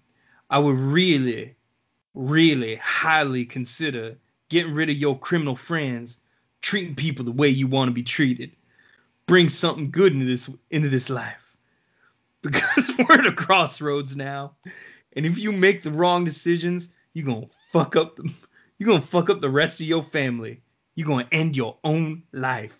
And then Desmond says, I've done nothing wrong, Dad. And Seagal pauses and says, you got something to say to me? And then Desmond says, I got nothing to say. And Seagal says, you got nothing? Desmond says, no, not a thing. Seagal just huffs and then leaves. More improv. Great Seagal improv. Do you have the next line? No, the scene's over. I think you got the next line. No, we're done. No, actually, all right then. The guy from Offset was like, your line. And he's like, my line? My Me? line? My line? You saying it's my turn to talk?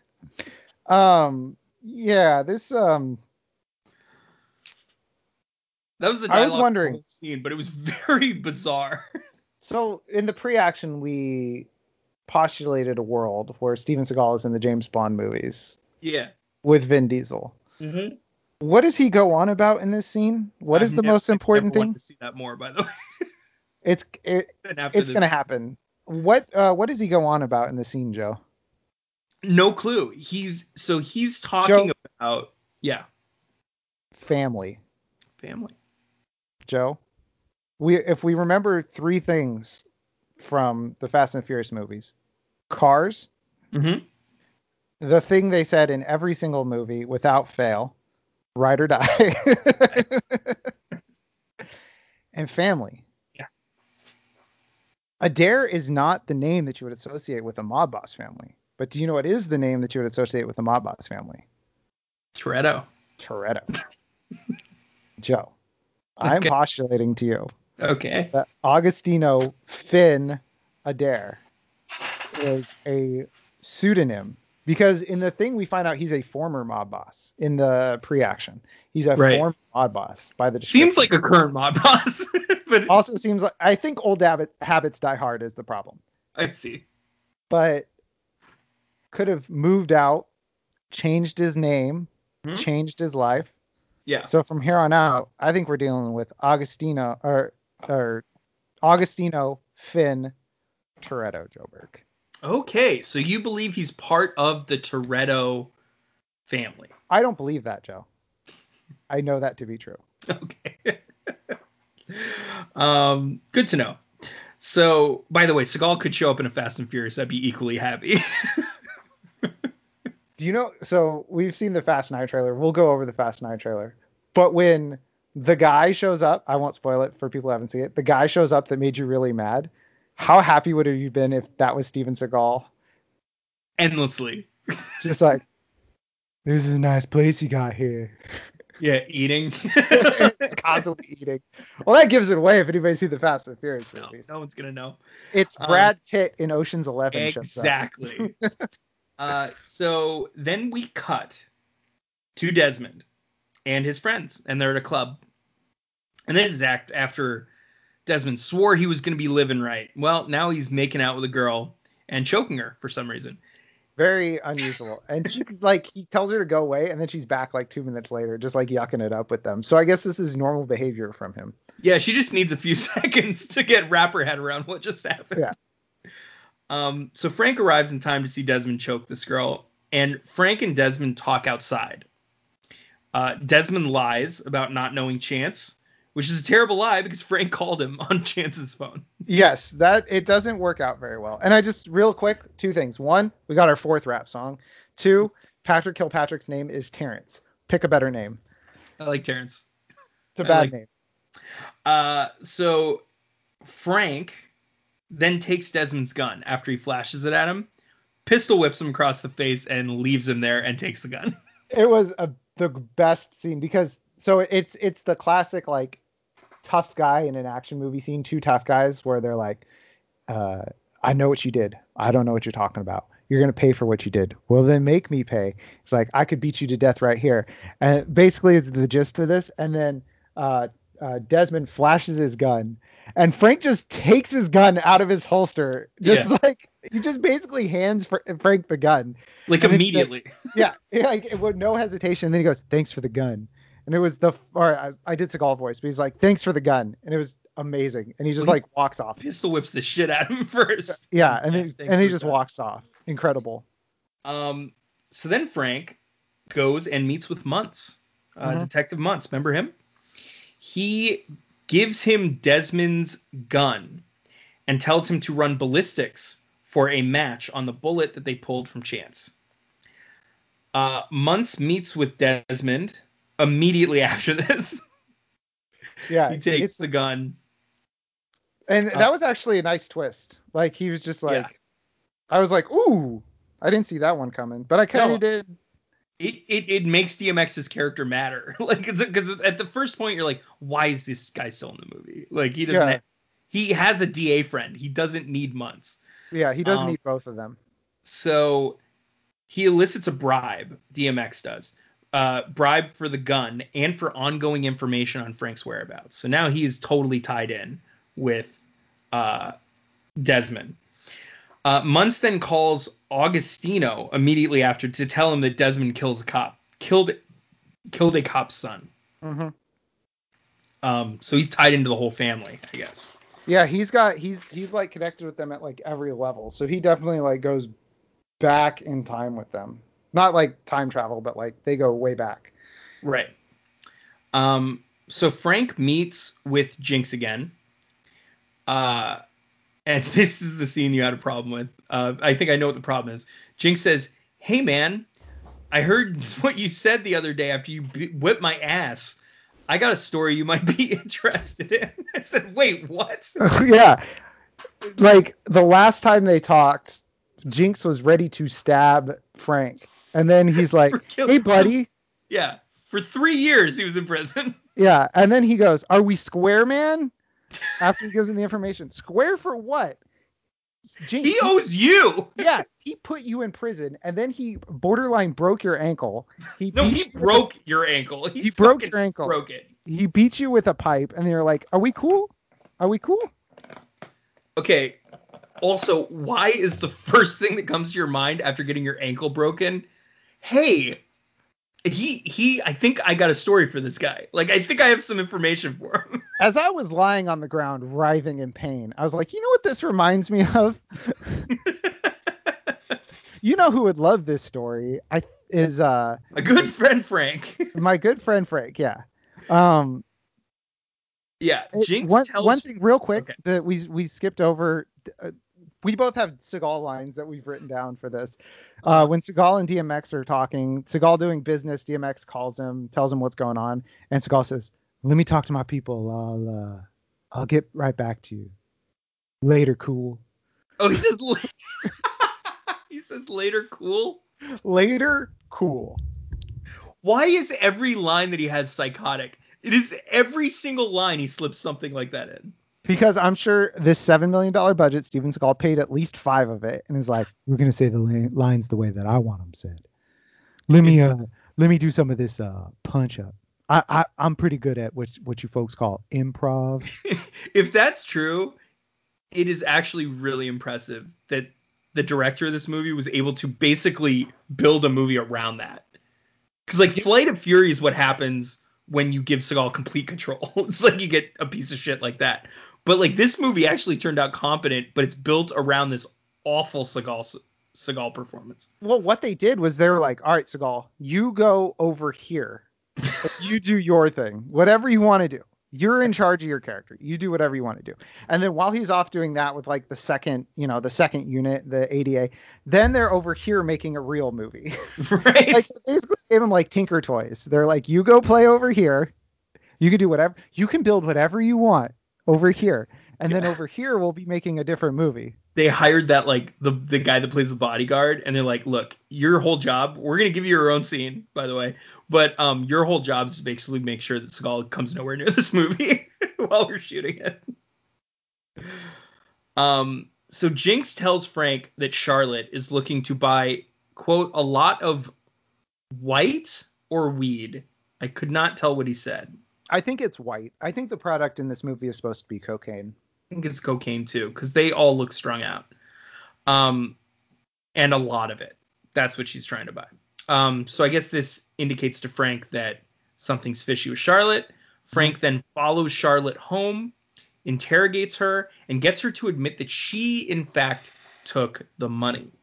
So, real quick, he followed you just yada yada yada over the funniest part of this entire movie.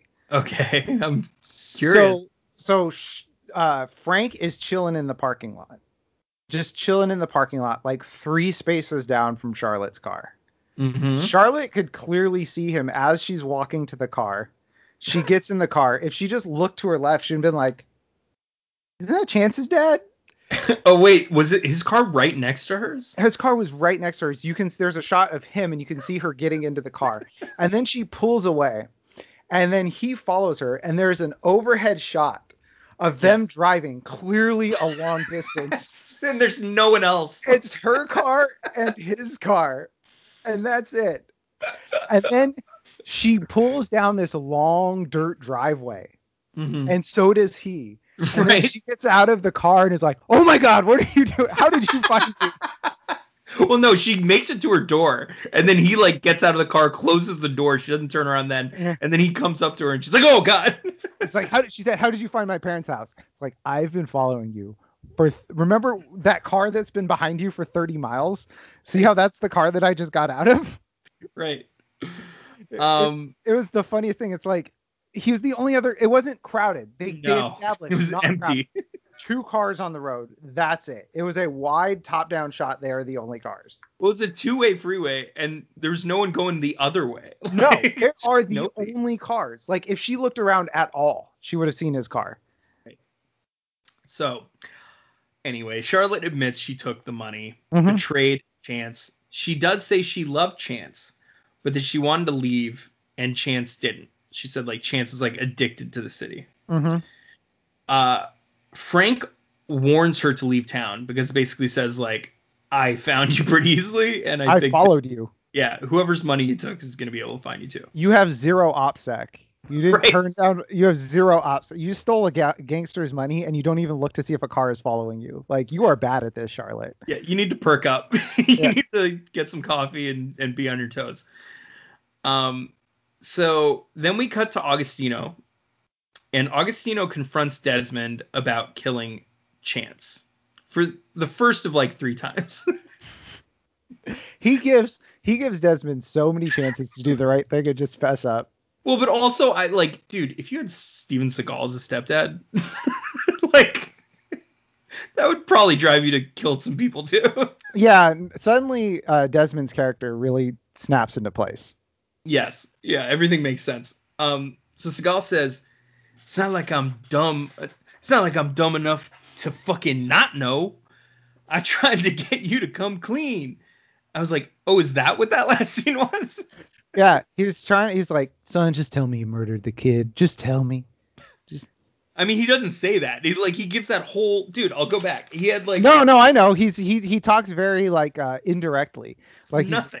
Like it's like he talks about family, remember? Yeah, he talks about family, but the way he's trying to get Desmond to admit that he killed this kid is the same way like parents will find like a broken vase. Yeah. And they're like, are you sure you don't have something you need to tell us? Like, right. Are you sure? I'm not going to be mad. I just need to know if something happened. Like, are you sure? And the kid's like, no. And they're like, I found this broken vase. Where did it come from? They're like, I don't know. Dude, when I was 5, I had a video game. You remember those video games that were like really cheap? That like had like one-off games? Yeah, with like they look like calculator graphics basically. Yeah.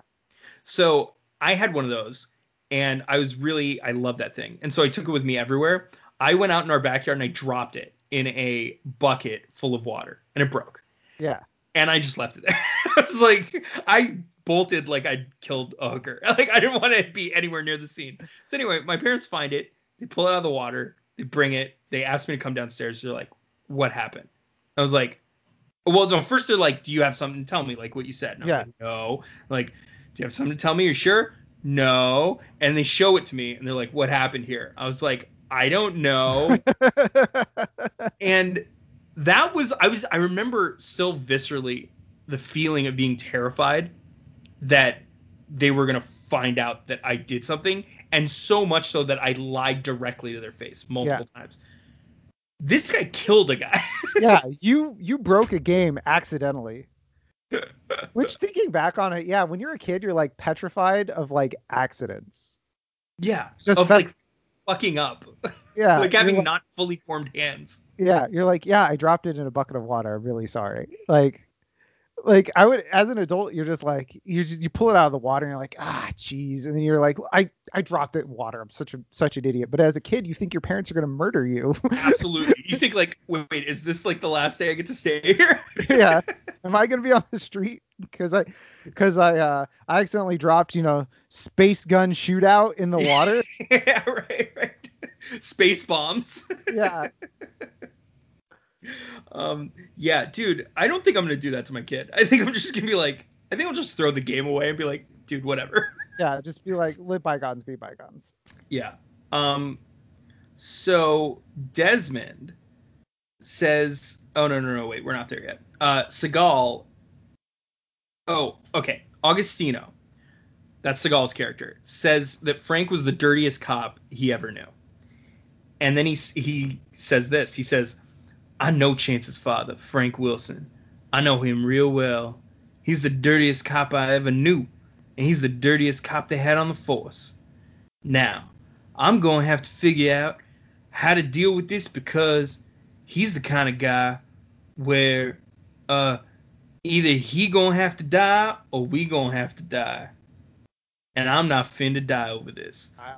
I'm not finna die over this is the best line. It sounds like he gets lost in his own line. Like he's making all of this up. Because there's like this part where he's like, because he's the kind of guy where it's like I don't like him, and the thing about people you don't like is sometimes one of you's gotta die, and it's like he's stalling. yeah, it's like he's trying to remember. He's like, Or he's trying to keep him on the line. Yeah, I was gonna say he's got him on the line. It's like, because here's the thing about living and dying is some people live and some people die, and he's just like, there's a guy next to him just spinning his finger in the air, doing like, keep going, 10 more seconds. He's like, well, the thing about living and dying is, so you live until you die, and some people are gonna stay alive, that is, until they die, and it's not up to us to decide who lives and dies. And the guy's like, got the trace. Okay, bye. Joe, real quick, I want to give you a preview of next week's movie after the speech. Okay.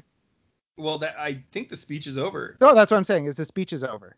Although Desmond says he'll take care of it, and Seagal says he feels like he's talking to a retarded child. Which I wrote in giant capital letters across the bottom of the thing, because that is such out of nowhere.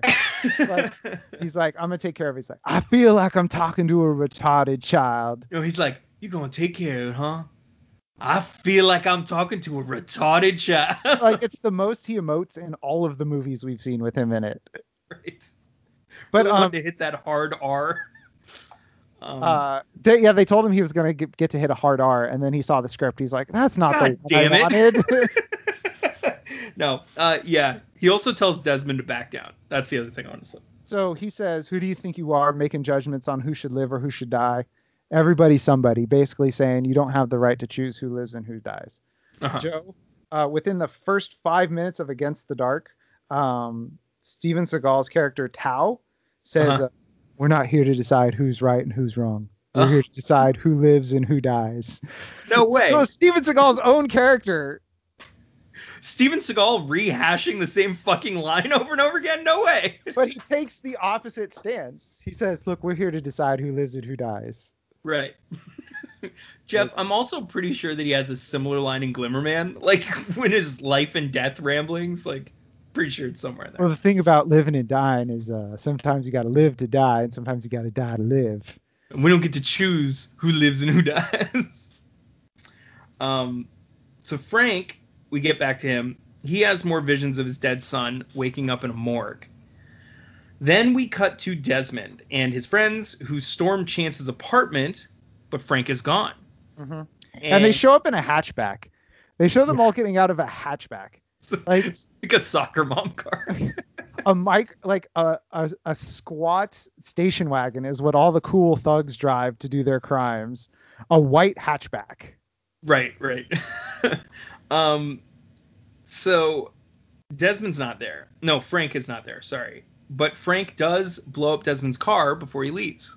Yeah, and luckily one guy didn't get shot because his wife would kill him if he gets shot. Real unnecessary, like, ladies, am I right? Right. Wives, am I right? Well, because they know that, like, there isn't a wife in the world that's sitting down with her husband to watch this movie. That's true. Just like, get the fuck out of here. And some guy's like, that's my wife. My wife would kill me too if I got shot. Yeah, if she stuck around. Anyway. So Muntz then visits Frank. Okay. Detective Muntz. And here's a good question. How does Muntz know where Frank is? And why not just send Desmond? Two questions. That is a two-part impossible to answer question. Well, okay, I got it. Hold on. Let's rewind real quick. Okay. So Frank told Muntz where he was going to be because he doesn't know that Muntz is dirty yet. He's like, Desmond and them are coming to get me. This is where I'm going to be. Okay, record scratch. He clearly does not. He tells Muntz that he's at his son's apartment. That's the whole reason they're there in the first place. Oh yeah. Joe, this might be a poorly written movie. This one makes no sense. But then on top of that, makes the mistake of not sending Desmond. Not just being like, oh hey, by the way, that guy, he just told us the fake place. Like, you just go to the real place, which he gave me for some reason. Anyway. I'm gonna give DMX way too much credit. It's plausible that Desmond would know to find Frank at Chance's house, but not at the secret meeting location, and DMX needed to keep his connection secret still. You're stretching. I'm trying really hard, okay? I can see. No one can see. Jeff's got like a fucking vein pulsing. I was like they talk about if you look up and to the left, you're like trying to think of a lie. Like I was boring a hole in my my ceiling looking up into the left trying to figure this out. Anyway, none of that matters because Frank asks Muntz for the ballistics report, which means he still thinks it's coming. Yeah. Frank says, "You get those test results back yet?" And Desmond says, "Test results," which is a red flag. And Frank says, "Ballistics, detective." And Desmond says, "Oh yeah, that takes a while. They're backed up and everything. It's crazy." And he says, "Call me in a couple days." What's the end game there? Saying, "Call me in a couple days." He's hoping he's dead in a couple days. But, I guess so. Could have solved that problem that day. So Frank meets with Ashley. Mm-hmm. Who's Blondie, the DA lady. Blondie DA. Who showed up for 30 seconds at the beginning of this movie and is apparently blonde. Yeah. Who tells him there's no record of the gun ever reaching ballistics. Mm-hmm. And it's like, okay, here we go. Now he's got to piece it together now. Frank says he's going back to the swamp to wait for Desmond, and that if he kills Desmond at his property, it's self-defense. Note that for later. Very important. Also, I misheard his line. She said, "What are you going to do?" And he said, "I'm not going to do shit. I'm going to go home." I misheard this line as, "I'm going to shit and then go home." I was like, all right, man, because they're eating at the diner and he was eating a giant burger. Mm-hmm. Like he was like, well, got to pass this bad boy through and then I'm headed back to the swamp. Right. Yeah. So Desmond visits Swilly. Mm-hmm. Okay. At his house. And basically coerces him into giving up Frank's address to his Psycho Shack. DMX knows where the Psycho Shack is. Yes. He could have just told Desmond. Jeff, I think we've established that DMX and Desmond do not have a functional communication going on. The communication is bad. It's not good. You need better communication if you're going to do crimes together, I think. Massive crimes and cover-ups? Yeah, I would think so. So Desmond and his friends storm Frank's shack now that they have the address. Mm-hmm. Frank hides in the backyard and sneak attacks them, kills 3 of them before finally getting shot in the back by the bodyguard. Yep. Couple things about this. One, there's a scene where they're sneaking around Frank's house where one of the guys just sweeps his boys with a shotgun. Like the actor, like he comes around a corner and then the actor was clearly told to like sweep with the shotgun, but then it pans back and he just like pointed the shotgun at his two buddies that were already standing there. He's like, all right, don't forget, I could kill you at any second. Yeah, he's like, it's like he's playing a Halo or something. Yeah, like he's just like, ha ha ha, just sweeping the gun. Second, so you remember when we first saw Frank, he was fishing, cut the head off the fish. He gets called out by DMX. He eventually comes back home, collects the guns, gets Swilly's truck, all that stuff, leaves, goes to the city, comes back, sets up for his whole self-defense thing because he's got a, plan and everything. Sure. How long has that fish been sitting on the counter? Oh my God. God. It's still there. I didn't notice that. Holy shit. The fish is still there, Joe. Because it's clear they came out to this swamp. They shot all the scenes at the swamp and then moved on. So they just left the fish on the counter. Dude, that's fucking vile. Because you leave a fish out for like 2 days in a poorly ventilated shack. And forget it. On a week. It's just maggots at that point. Yeah, I was just like, how does this fish smell? Or how does this fish smell? 1, 2, the head's gone. Did something take the head? Did Frank eat the head? Where did the head go? He just left this fish in the exact same spot, except the head's gone for like maybe a week to 10 days. So gross. Think about how the Psycho Shack smells. Ugh. Also, a couple more things. 1, okay. He shoots a guy in the back. Clearly not self-defense. 2, he shoots a guy through the floor. Clearly not self-defense. 3, shoots a guy in the knee while he's hiding underneath his house. Clearly not self-defense. 4, shoots a guy through the eye. And clearly not self-defense. And then, I mean, I think because they all had shotguns, that makes it self-defense. Well, I think the guy he shoots in the back. 5, is he too good at self-defense to the point that he's going to get in trouble for it? Well, he's good enough to survive. Well, I was just wondering if this reaches Flight of Fury rules, where he's too good at self-defense and he gets in trouble for it. I mean, he doesn't get in trouble for it. Yeah. Also, the best part about this is the bodyguard shoots Frank once. Desmond's like, hey, did you shoot him? He's like, yeah. He's like, did you kill him? He's like, yeah. He's like, did you check? He's like, it's fine. I don't want to go back. Yeah. And then Desmond's like, yeah, fuck you, bitch. And then he's like, all right, let's get out of here. You know what? I'm not going to check him. Because the bad guy was like, I shot him in the chest. Bulletproof vests do exist, but... Well, he shot him in the back. Well, I mean, he shot him in the torso. Yeah. He's like, I shot him in the torso. I'm going to assume everything's fine. Let's get out of here. Right. And then Desmond's like, yeah, that sounds good to me. I got to be back at that club tonight. So Frank survives.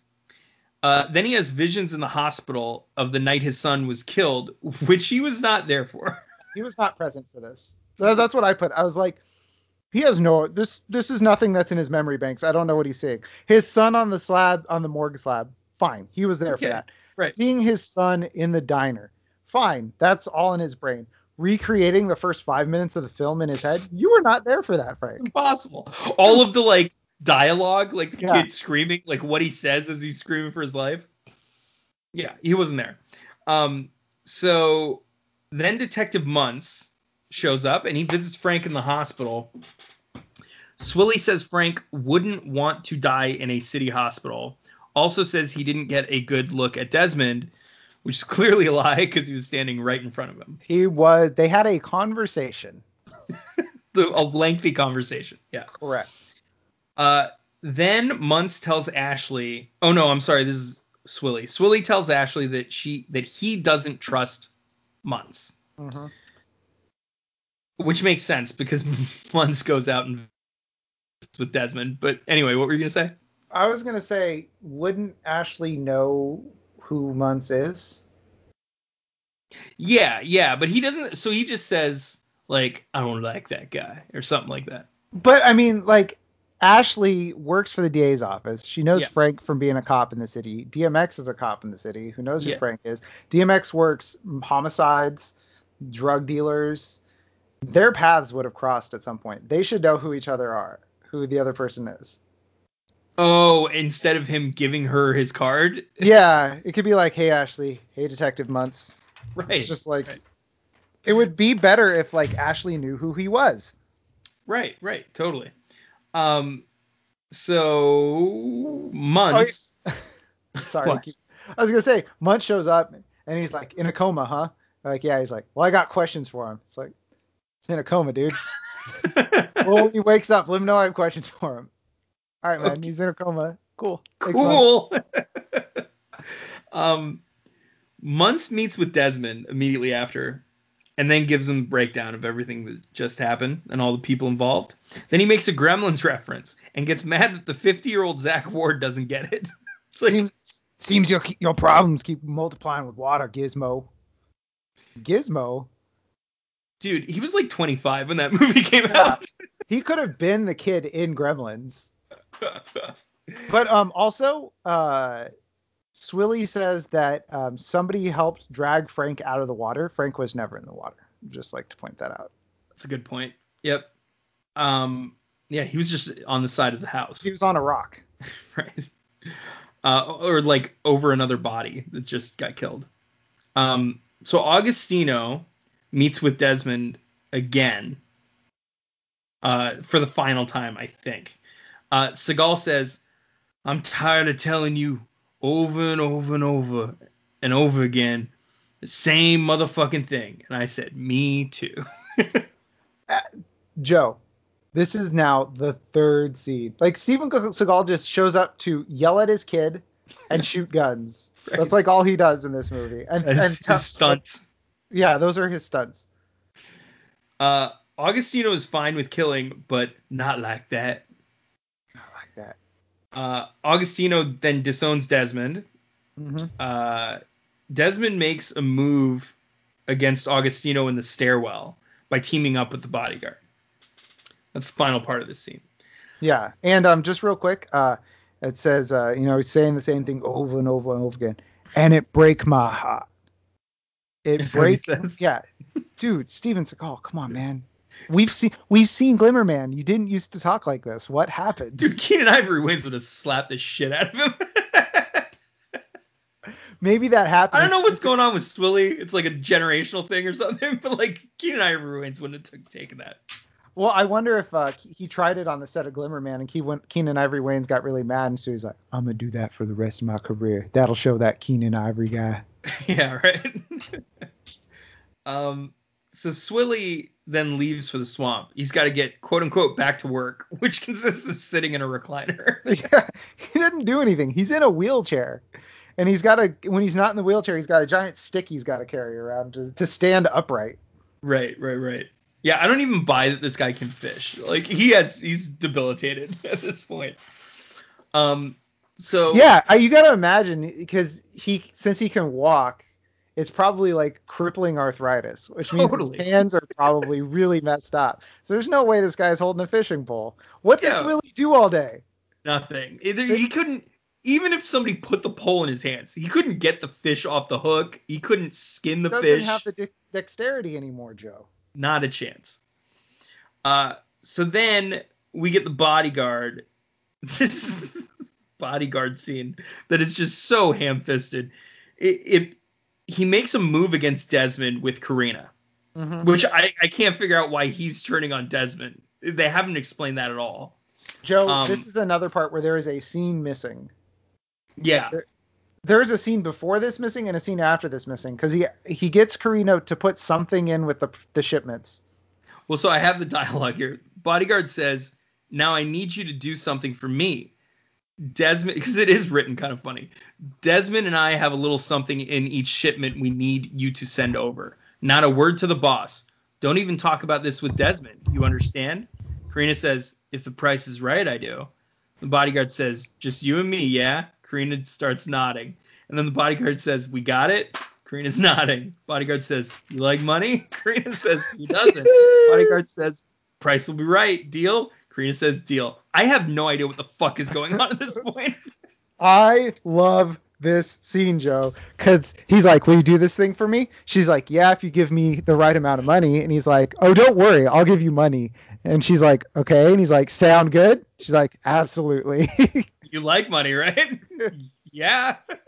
I was going to write that dialogue down, but then I was like, there's not a chance Joe doesn't write this dialogue It's down. just so pointless. I was like, what is this? What is going on here?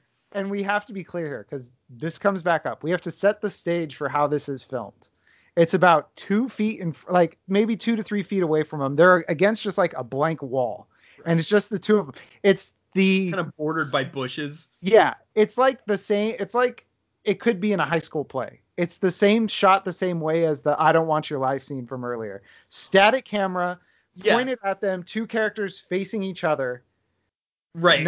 No cuts, no nothing. So we got to keep that in mind. This camera is maybe 3 feet from them, and it's got to be. Well, we'll get there. Yeah, we'll get there. So we cut back to Desmond. Desmond is visiting Swilly again. This time he's angrier and he kills him. Yeah, and he's got the lighter. We keep skipping this lighter. It's like it's his thing, right? So when he shows up, he's got this lighter he likes to flick open. So I think the reason I left it out of my notes is I used to do that in college, and I just realized how fucking annoying it is watching it on screen. Well, it's just a signature thing because Joe, it's foreshadowing. It comes up later, so we need to make sure that people know about this masterpiece. We have to stress this movie isn't that bad, except for Steven. No, it's not. It just has funny as fuck moments. Yeah. This is not one of them, unfortunately. Desmond visits Swilly, kills him after a conversation about swamp mentality, which apparently consists, I said in my notes, of waiting for death and the occasional vigilantism. So I guess it's kind of funny because, like, basically Desmond shows up to his house and is like, I'm going to kill you. And he's like, that's great. I've been waiting a long time for this. He's like, kill me. He's like, put the gun in my mouth. He, like, puts his cufflinks on. Like, he's, like, dressed to the nines, ready to visit heaven. Dude, like, so he's like, I'm going to shoot you dead. And Swilly's like, thank you. Like, he says, you going to shoot me or bore me to death? I got family up there waiting on me, up there where I'm going to go. So he's like, just get it over with, man. Like, I don't need to hear you talk. Just kill me. Yeah, can you imagine, like, waiting for death for, I imagine, 10 to 15 years like this guy has? But just your last moments on Earth have to be listening to fucking some douche. Just some snobby douche. Well, he's got, like, last day of school vibes, but for his life. He's like, can we just get this over with? Like, I got on the edge of his stuff desk. to do. Yeah. Just looking at the clock, just like, come on, just let me die. Kill me, please. And, yeah. So he does. He shoots him, and then we get school's out. Or no. Oh, why does Desmond go see Swilly? What questions does he ask him, Joe? I don't think he is interrogating him. I think he's going to seek revenge. He asks about Ashley. Says the woman. Oh, okay. He says the woman. Who is she and what does she know? Desmond, you literally have her business card. That's right. You literally know who she is. You know that she's an attorney. You could go talk to. Ashley was closer to Desmond than Swilly was. Right. You could have seen Ashley first and then swung out to go see Swilly. Well, I mean, this is his city. How does he not know who the fucking DA is? There's also that. Joker. Oh boy. So Swilly's dead. Then we go to the bodyguard, who's become a character now. He's just around. The bodyguard bothers Muntz at the bar. He calls him. Yeah, Muntz is chilling out. Yeah, and sends him a direct payment via his phone to kill Frank.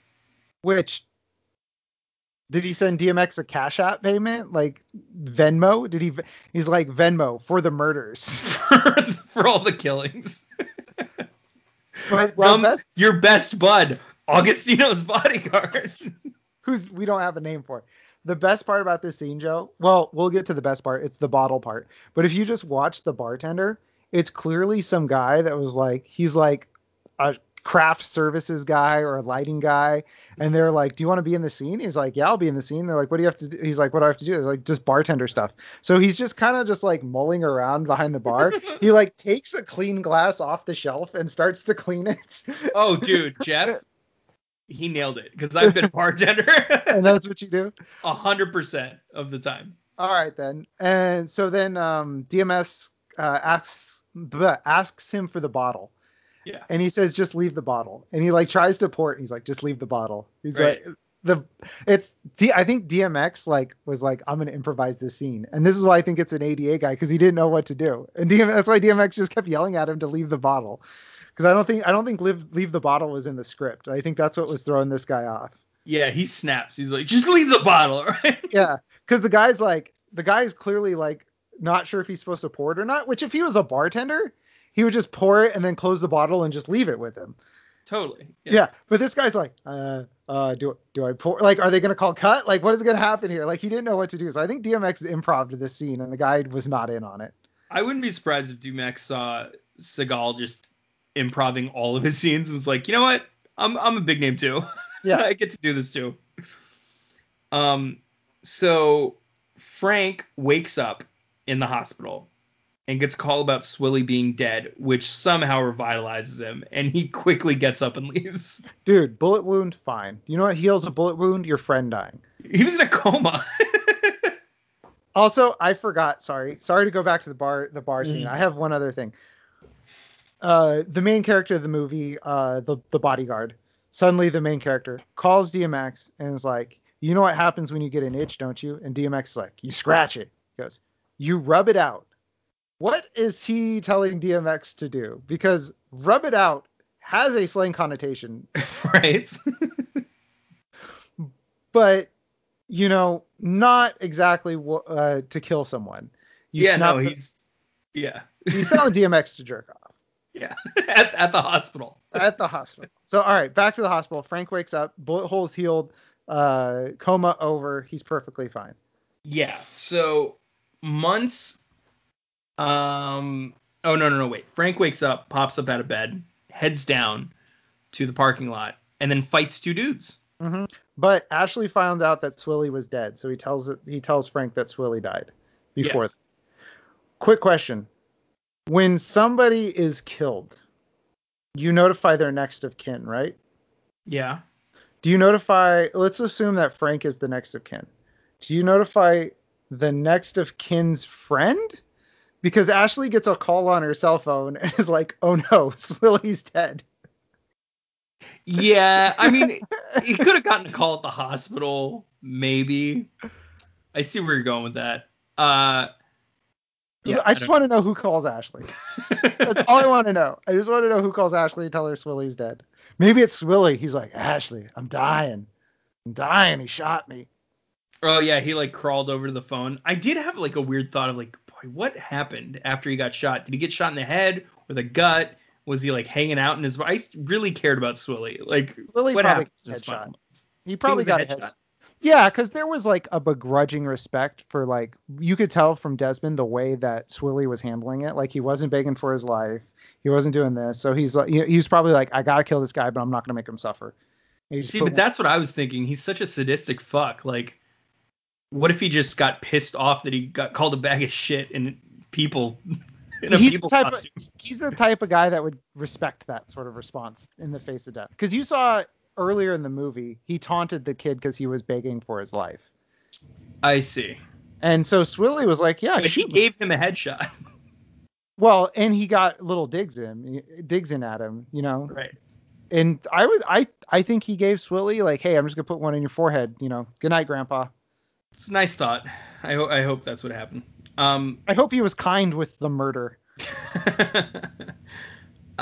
So he fights two guys in this parking lot, does Frank, and it's quick. It's from that trailer. We don't have to go over. He body slams a guy, basically. Bullet Bullet wound's fine. Yeah. So he's bounced back. So months then calls Ashley to tell Frank that he finally has the ballistics report. Finally, Muntz tells Frank to meet him at Chance's apartment, and then Frank gives Ashley a kiss goodbye. As far as Muntz knows, Frank is still in a coma.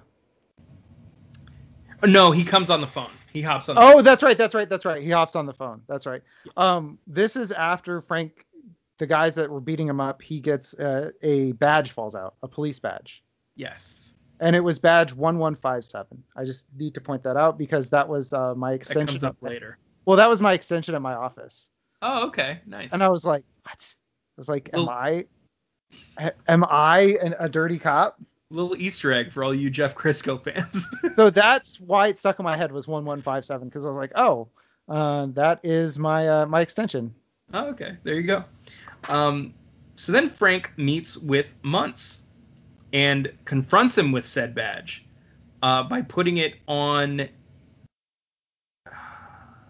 Oh no, he just shows it to him. Wait. Hold on. Time out. We forgot. Okay. We are an hour and 15 minutes into this movie, Joe. Yeah. And Ashley introduces a brand new plot point by starting it with, like I said, the DA's office will leave your son's name off the report for the robbery, but they need something on Agostino Finadere. It's the only way. Right. We are an hour and 15 minutes into this hour and 30-minute movie, and she's like, okay, I'm just going to gaslight the audience by saying, like I said, you guys remember how I've already established this? We need this. So that motivates the whole thing. And the coming events. Yeah. So Frank meets with Muntz, confronts him with this badge that he got off the guy that he fought in the hospital parking lot, and then accuses him of being on the take, which he is. DMX says he did it because he's only being paid $46,000 a year, and honestly, considering everything he does for the department, I get it. DMX is like the jack of all trades for what I'm assuming is the LAPD.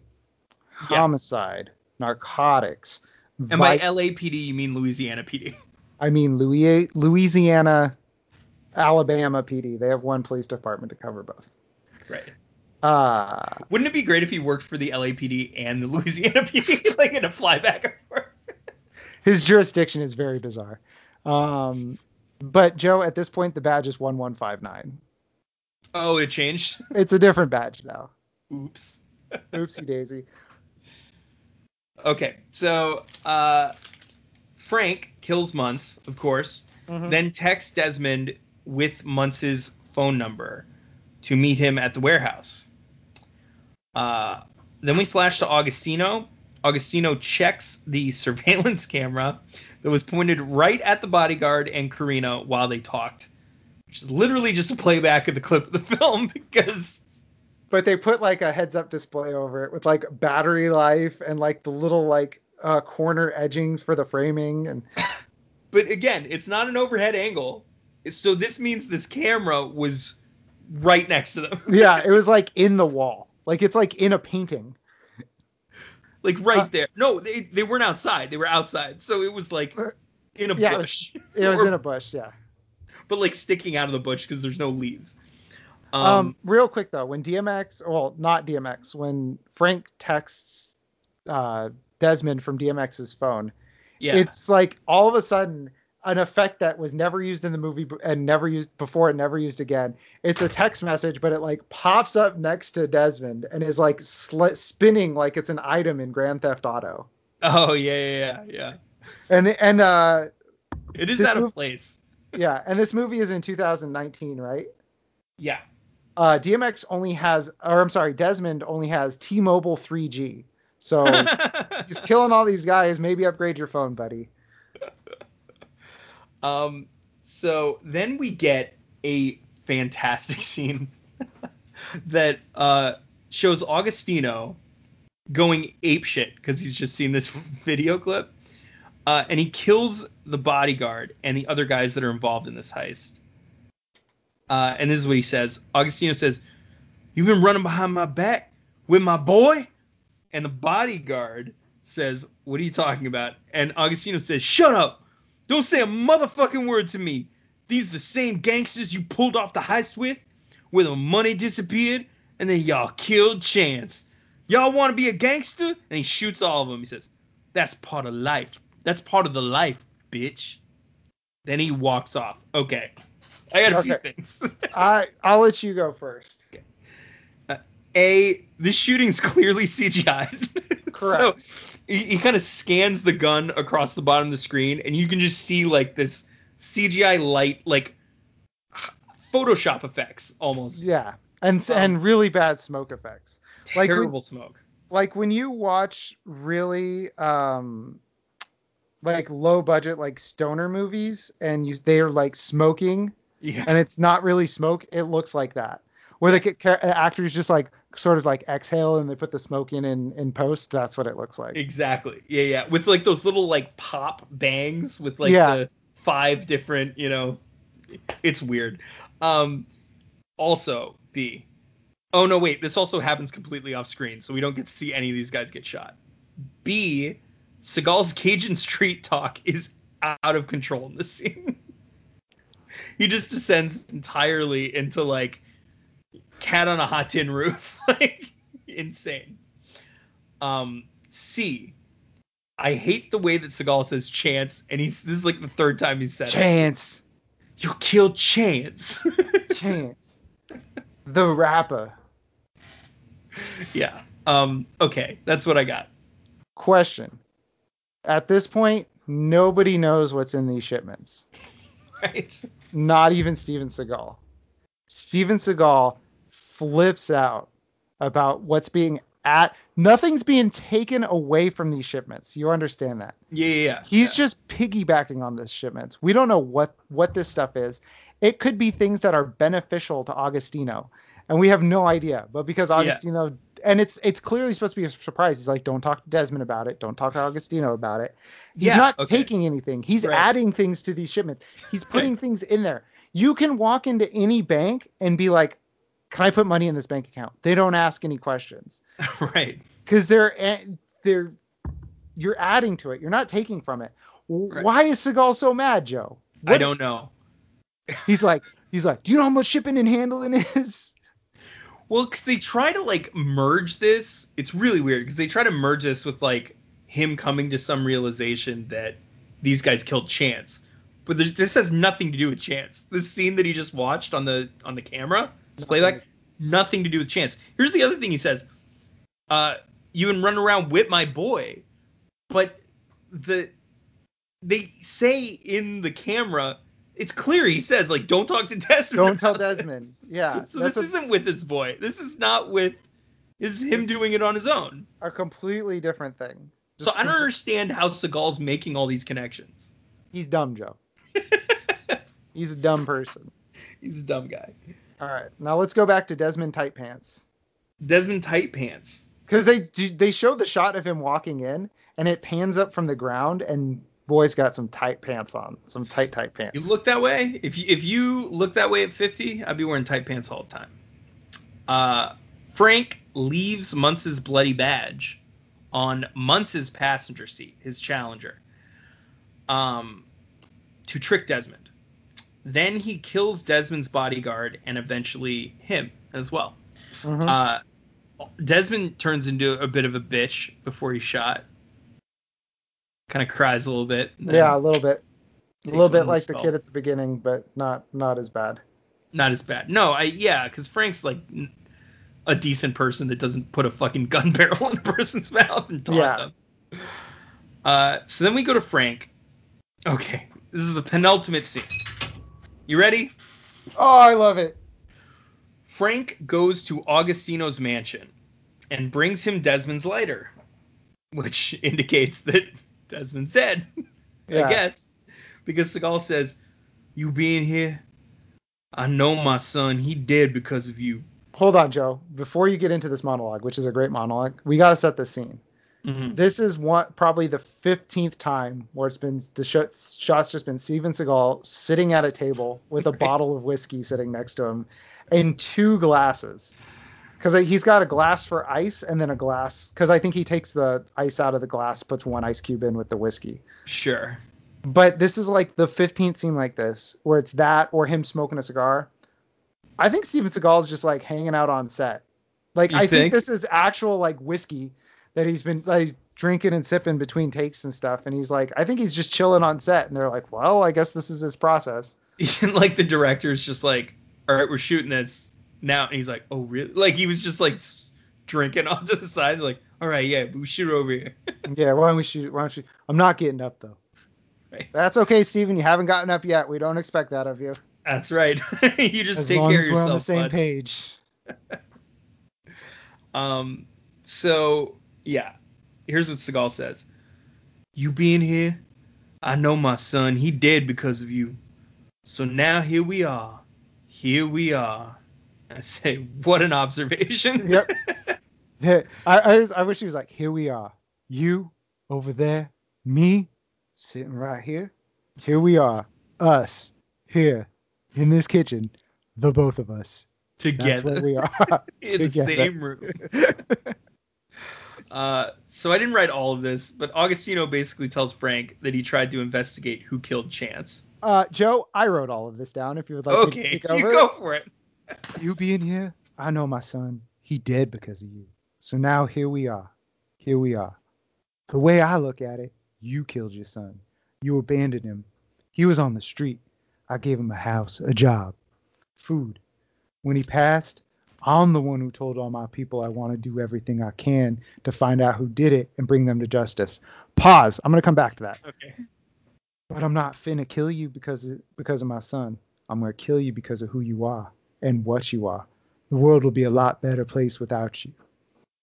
And then it cuts back and forth between them like 6 times. Yeah. Okay. So Steven Seagal is going cards on the table here. He's Yeah. like, when I found out your son was dead, I said, we need to find out who killed your son and bring them to justice. I told my people to do that. Yeah. Also, when I found out it was my son, I just lazily guilted him 3 times and then he didn't fess up to it and I didn't really do anything about it. Didn't really follow up. I didn't really follow through with any sort of my threats. So it's just so funny that he's like, I did everything I could. Well, in more of a real respect, I didn't actually do everything I could. I pretty much did nothing. But I Because did think about it a lot. I want to know. They're like, we need to pull out all the stops to figure out who did this. And they're like, sir, it was your son. He's like I said, we got to find out who did this. Sir, it was your son. It could be anybody. Take You your need to time. take your time. You need to figure this out. Sir, it was Desmond. You need to hit the streets. Look You under need to- every rock. Money is not an object. Find that boy's killer. That boy, Chance. Find his killer. Chance, boy. Boy, Chance. Yes. So Agostino also tells Frank he's going to kill him, as he said, not for his son, but to rid the world of a bad person. Who Seagal is. Because he Seagal's a kills mob people. boss. Yes, he just Joe. He literally just killed 4 people. 4 people.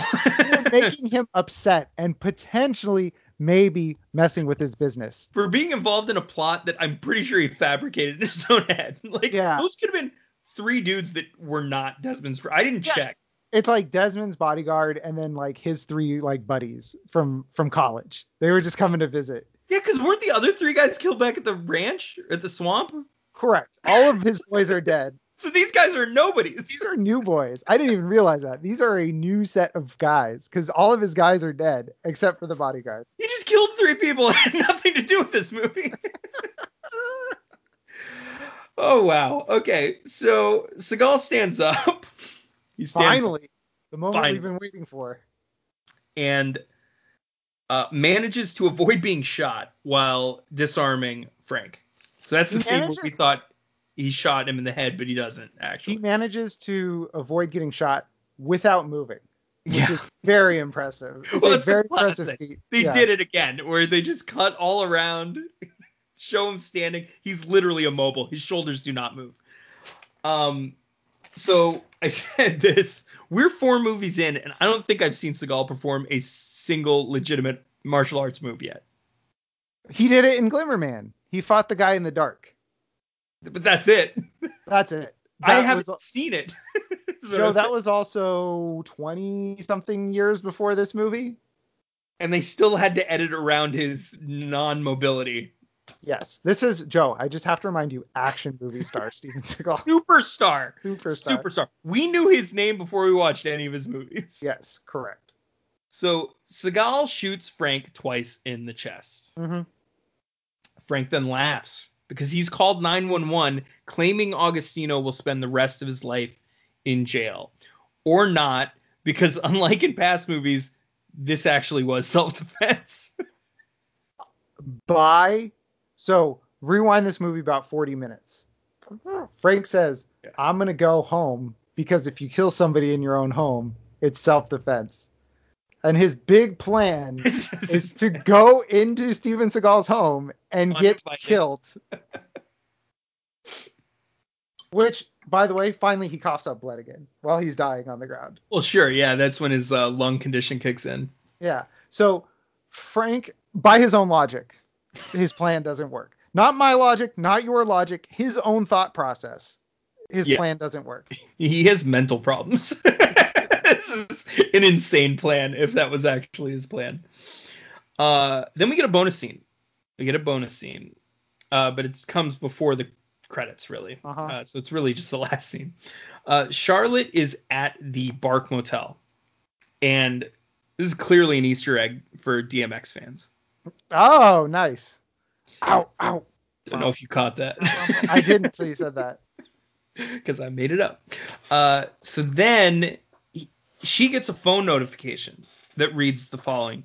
Augustino Finn Adair questioned for the murder of Frank Wilson and Detective Ray Monroe, or Muncie, which... What? I had the same reaction. I was like, he had a definite alibi for that one. Yeah. And also so rewind. Frank is in Seagal's house. He's in Augustino Finn Adair's house. Where Augustino Finn Adair had just murdered 4 people. Yeah.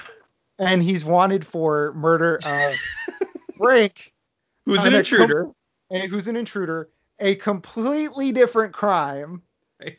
And presumably not the 4 people. I assume the police, I don't know, poked around for other dead bodies in the house. You'd assume. Their job. But here's the thing. So here's what I'm thinking. I think Frank, when he was disarmed, this is the only thing that makes sense. Does Seagal use Frank's gun to kill him? Yes. Oh, ballistics on the gun. Because he takes the gun out of Frank's hands. Yeah, I guess they're finally doing ballistics down at the station. That'd be great. I want an extended scene where the ballistics came back in like 30 seconds, and the ghost of Frank was like, wait a second. He said they were backed up. I think he lied to me. That son of a bitch. Well, I'm glad he's dead. It would also be great if Muntz was like the only one they do ballistics on. But yes, so anyway, she gets this notification. This causes her to panic, and she shits her pants, and she starts packing all of her shit. But guess who bursts in? Karina. That's right. Got to tie up that storyline. So Karina comes in, shoots her while she's begging. End of movie. And we get a 5th rap song. Joe, whose money is this?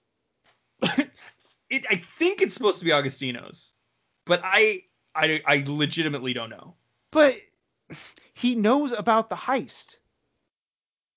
And all he's mad about with Desmond is that Chance got killed. So did Augustino order the heist? No. So here's what I think happened. And I think they cut so much of this out to the point where I'm literally speculating. But I do think that since Augustino mentioned it, he said, like, you're the ones that went on that heist where that money disappeared. That's what he says. So I think they cut all this out. I think it's Augustino's money. I think the son is stealing it. I think he then gives it to Chance, who dies. So I don't think Augustino knew until the very end, when he kills the bodyguard and all those guys, that his son stole his money from him. But they do a really bad job. That makes sense, right?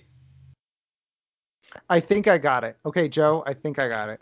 But I need to get it out of my head before I forget because it's so convoluted. Okay, Okay. movie opens with two things. It opens with the heist of the money, where they give it to Chance and they Yeah. steal the money. It Right. also opens with Steven Seagal saying, "I know you've been stealing money from me, and why don't we just part ways?" That was Steven Seagal sending Desmond and the boys to go get the money back that this guy at the beginning stole from him. But Desmond was like, "We got there, we found the operation, there was no money." Okay. So Oh, I so think you think this other guy stole the money? See, I'm gonna say no because the guy says, "Do you know who you're stealing from?" at the beginning. no, he says, "Do you know whose money you're stealing?" And he Right. says, "Yeah, mine, because it's the Augustino, Finn, Adair, Desmond Parker family money." Okay. Okay. Joe, I'd like to point out we usually do this after we've seen the trailer, not the whole movie. That's a bad sign. But we have um, been so conditioned, we've been so browbeaten by these movies that we're like, this is a fantastic movie. I mean, and this is a huge plot hole. there's large swaths of this film that don't make any sense. Yeah. I So was just, yeah. I I was mean, just, okay, wait. I do think it was Augustino's money, and I do think that's a tidy little plot.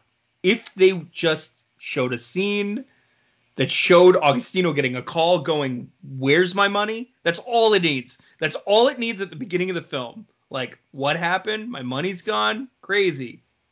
That's it. Instead of the prom party, for example. there is a dumb guy thing that is like, well, if you leave a part of the plot out, That you think that's what's it's yeah, I think you're right. Yeah. then it That leaves could the be a play audience, here. it leaves the audience wanting more and wondering more, when really the audience is like, so that was just Finn's money at the beginning, I guess. Like people aren't like, oh, like they Well, because it's not our job to fucking make up the movie. Like they're it's their trying job. so they're trying to create an air of mystery around this whole plot and like intrigue, and you're like, whose money is it? Is there going to be another person involved, this, that, and the other? Right. Where good movies can pull this off because there's little tidbits here and there, there's things, Yes. there's an actual resolution. Sure. Like you could go lazy with it and just do, I'm not saying it was lazy, but you could do lazy with it and just do the Ocean's 11 thing where they're like, here's the plot, Sure. here's what happened. Right. You could do that, but dumb guys love to be like, oh, but you know what they didn't tell you at the beginning was that was Augustino's money, and it set the whole thing in motion. And it's like, I Well, it's shouldn't like be told. I shouldn't be told about a plot point in your movie. right, and it's built, dude.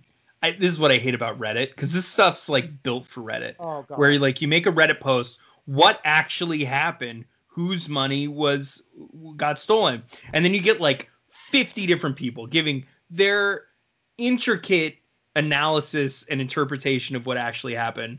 When I'm sure it was just the director plumb forgetting, like Yep.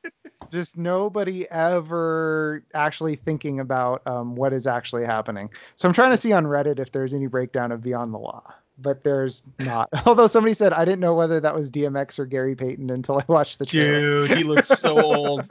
That's a great point. He aged exactly like Gary Payton. Yeah, he did. Oh no, the only thing is a movie suggestion, Beyond the Law, for the other Beyond the Law with Charlie Sheen and Michael Madsen. Oh yeah, that's the '88 one or whatever. Yeah. So, Joe, Yeah. best movie you've ever seen? It's in the running for best movies we watched. If only because there were so many competent people involved. Competent and good. Like I would say there's some good acting performances in this. There's some great directorial choices and cinematographic choices. And the music, like you said, and all this other stuff. But it's like I said before, Seagal, like a meteor, just bursts into this movie and ruins everything. He killed the dinosaurs. He did. The dinosaurs being this movie. You when you watch a movie like this, you really appreciate how many different people go into making a movie and Yeah. how one person doing their job poorly can derail the whole thing. Yeah. Now I get why everyone's on edge on a movie set. Like, you all have to be at the top of your game, or it's fucked. Well, the problem is two people ruined it. One, Steven Seagal. It's 100%. Two, the writer. There's so much about this movie that you can like that is good, but at its core, this movie makes no sense. And it really speaks to how good a job the director, the cinematographer, the composer, how good of a job everybody else did, that our gut reaction to this movie was like, I liked this movie. Yeah. But it's insane. Gibberish. It's gibberish. This whole movie is gibberish. It doesn't make any sense. This movie has the feel, does it not, of a movie that was good, and then Seagal showed up. And they're like, we got to get Seagal in the movie.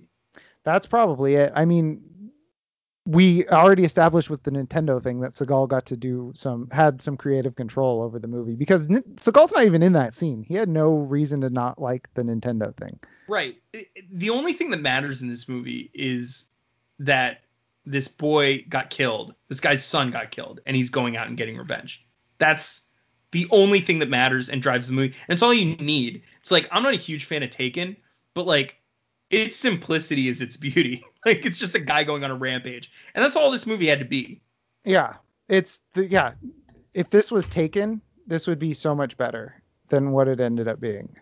That penultimate moment in the mansion where these two old fucking codgers, one who can barely fucking move, are facing off is just absurd. Like, there's no other way to look at it but like insanity. Yeah, it's so stupid. It's beyond dumb. And beyond the law. There you go. Nice little bow on top. Joe, that's it. Seagal September is over. We're out. Joe, we are. Let's rank the movies. So we've got Glimmerman. Yeah. Ticker.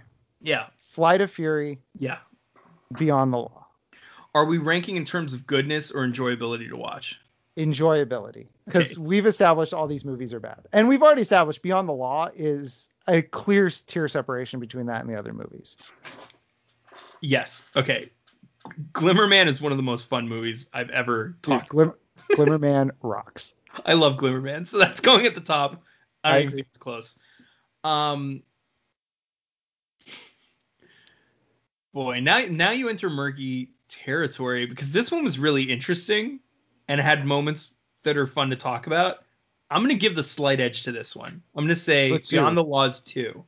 Okay.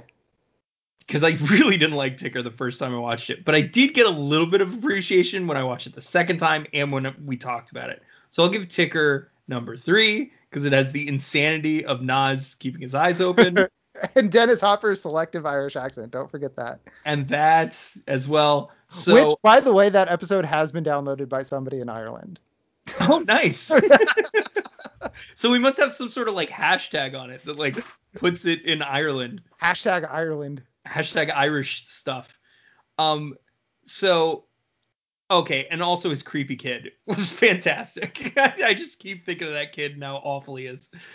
And then the fourth is Flight of Fury, which is an unwatchable movie, like by every stretch of the imagination. Your thoughts? 1, Glimmerman. I'm in agreement there with Glimmerman. Yeah. Are we talking about how enjoyable these movies were to watch? Yes. 2, Flight of Fury. Oh my God. Because the movie was so stupid. It was so fun to watch because you're like, all right, here's a scene. What do they forget from this scene going into the next scene? And every single time it was that Ratcher was a bad guy. Such a stupid line. Yeah. Okay. Flight of Fury. 3, Ticker. Oh my gosh. Wow. No, I'm just joshing you. It's this movie. Okay. Ticker is obviously last. Okay. Ticker is also a very bad movie. Ticker is not good and also suffers from we didn't really talk about this. There was not a good direction with Ticker. No. Because they were clearly trying to set up a Dennis Hopper, Keanu Reeves parallel like was in Speed at the beginning of the movie, but the two guys never interact. Right. There's no reason for Steven Seagal and Dennis Hopper to know each other. There's none of that cat and mouse tension. They tried to make a cat and mouse movie without establishing that Seagal's the cat and Dennis Hopper's the mouse. Well, it's interesting you went with Steven Seagal there, because I thought you were going to say Sizemore. Well, because that's the real cat and mouse. Again, Seagal's sitting on his ass through 90% of this other movie, the Ticker. That's the problem too. Is the way they were like, oh, let's just do speed. Dennis Hopper's the mad bomber, blah, blah, blah. But we can't have the same cop. So we'll have the cop that's helping the cop be the one that sees him at the beginning. The bomb. It's just like. And they have that weird mentorship thing going. That I sent you the review. Did you see the IMDb review? Did you read it? There's a part where it's a 10-star review for Ticker, because I started looking at those because, I love How Did This Get Made, so that's what they do. They read them, but I'm not going to rip that off. Yeah. And they were like, the best part was when Tom Sizemore fixed the watch without doing anything. I was like, but it's the Ticker was the worst because they put too much in it. Yeah. There was too much going on that it kind of dissolved into a puddle. There was no arc. Everything was just happening. There was no direction. Arc. I like that idea of direct. Same concept, but I had no idea where that movie was going to end up. Going. Things were just happening. There was no arc. There was no continuity. There was no this, that, or the other. Right. For Jamie Presley to be the bad guy at the end is just inconsequential. It doesn't make any sense. But also, it's telegraphed from the beginning because it's her husband's things that are getting blown up. It's not a huge leap. Like, at first I was really impressed with myself that I sniffed that out, and then I was like, dude, it's not that big of a leap. Yeah.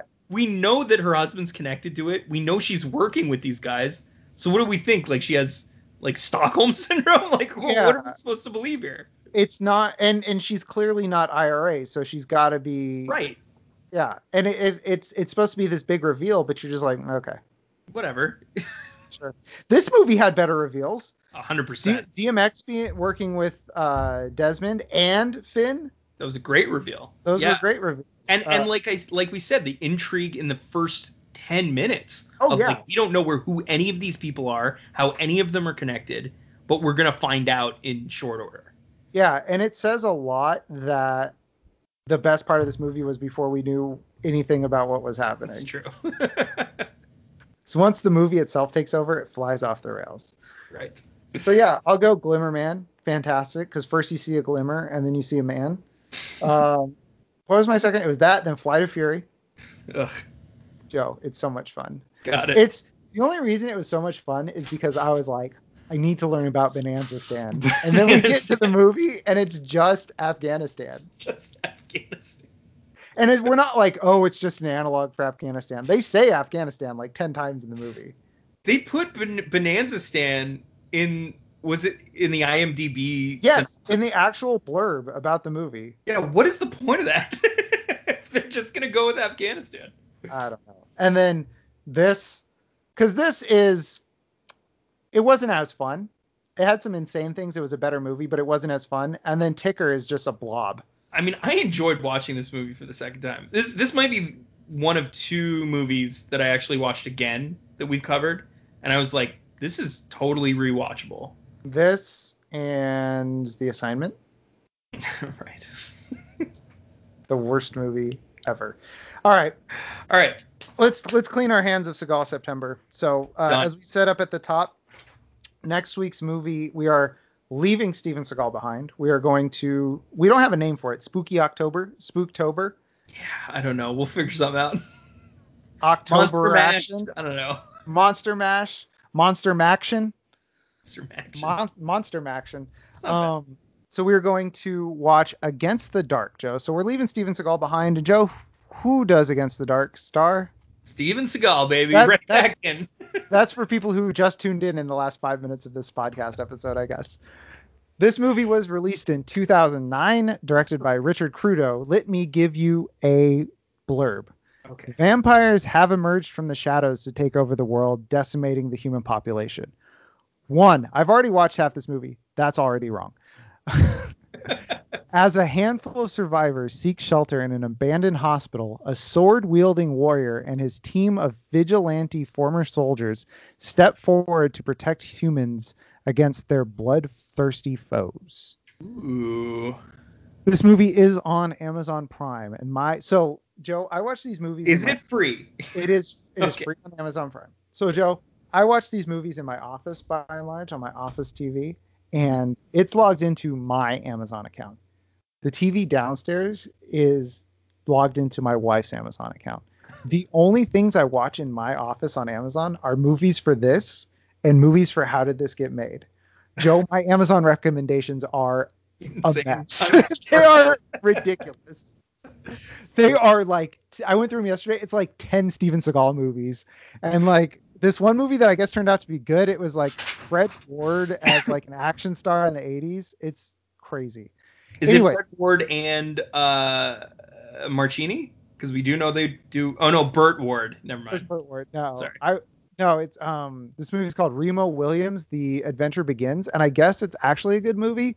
So I wasn't going to suggest it for the podcast, but Remo Williams: The Adventure Begins. You need to look up the trailer because Fred Ward is so sweaty in this. He is glistening. Nice. By the way, I love how you have been relegated to your office for watching these movies, and that you keep it separate from your wife, so it's almost like you're watching porn. It's like, yo, what I watch these in shame. The shame associated with it. Just like knock on the door. What are you doing in there? You've been in there 2.5 hours. Nothing. Done. I'm trying to track the plot of Ticker. Jamie Presley's the bad guy.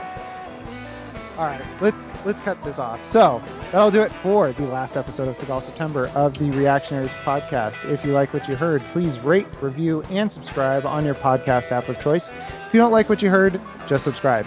We will be back on Friday with the pre-action for Against the Dark. So for Joe, this is Jeff, and don't say a mother word. Jeff, I'm fin to finish this podcast. Wake up in the morning, I believe I'll dust my broom. Well, I wake up in the morning, I believe I'll dust my broom. I'm gonna quit the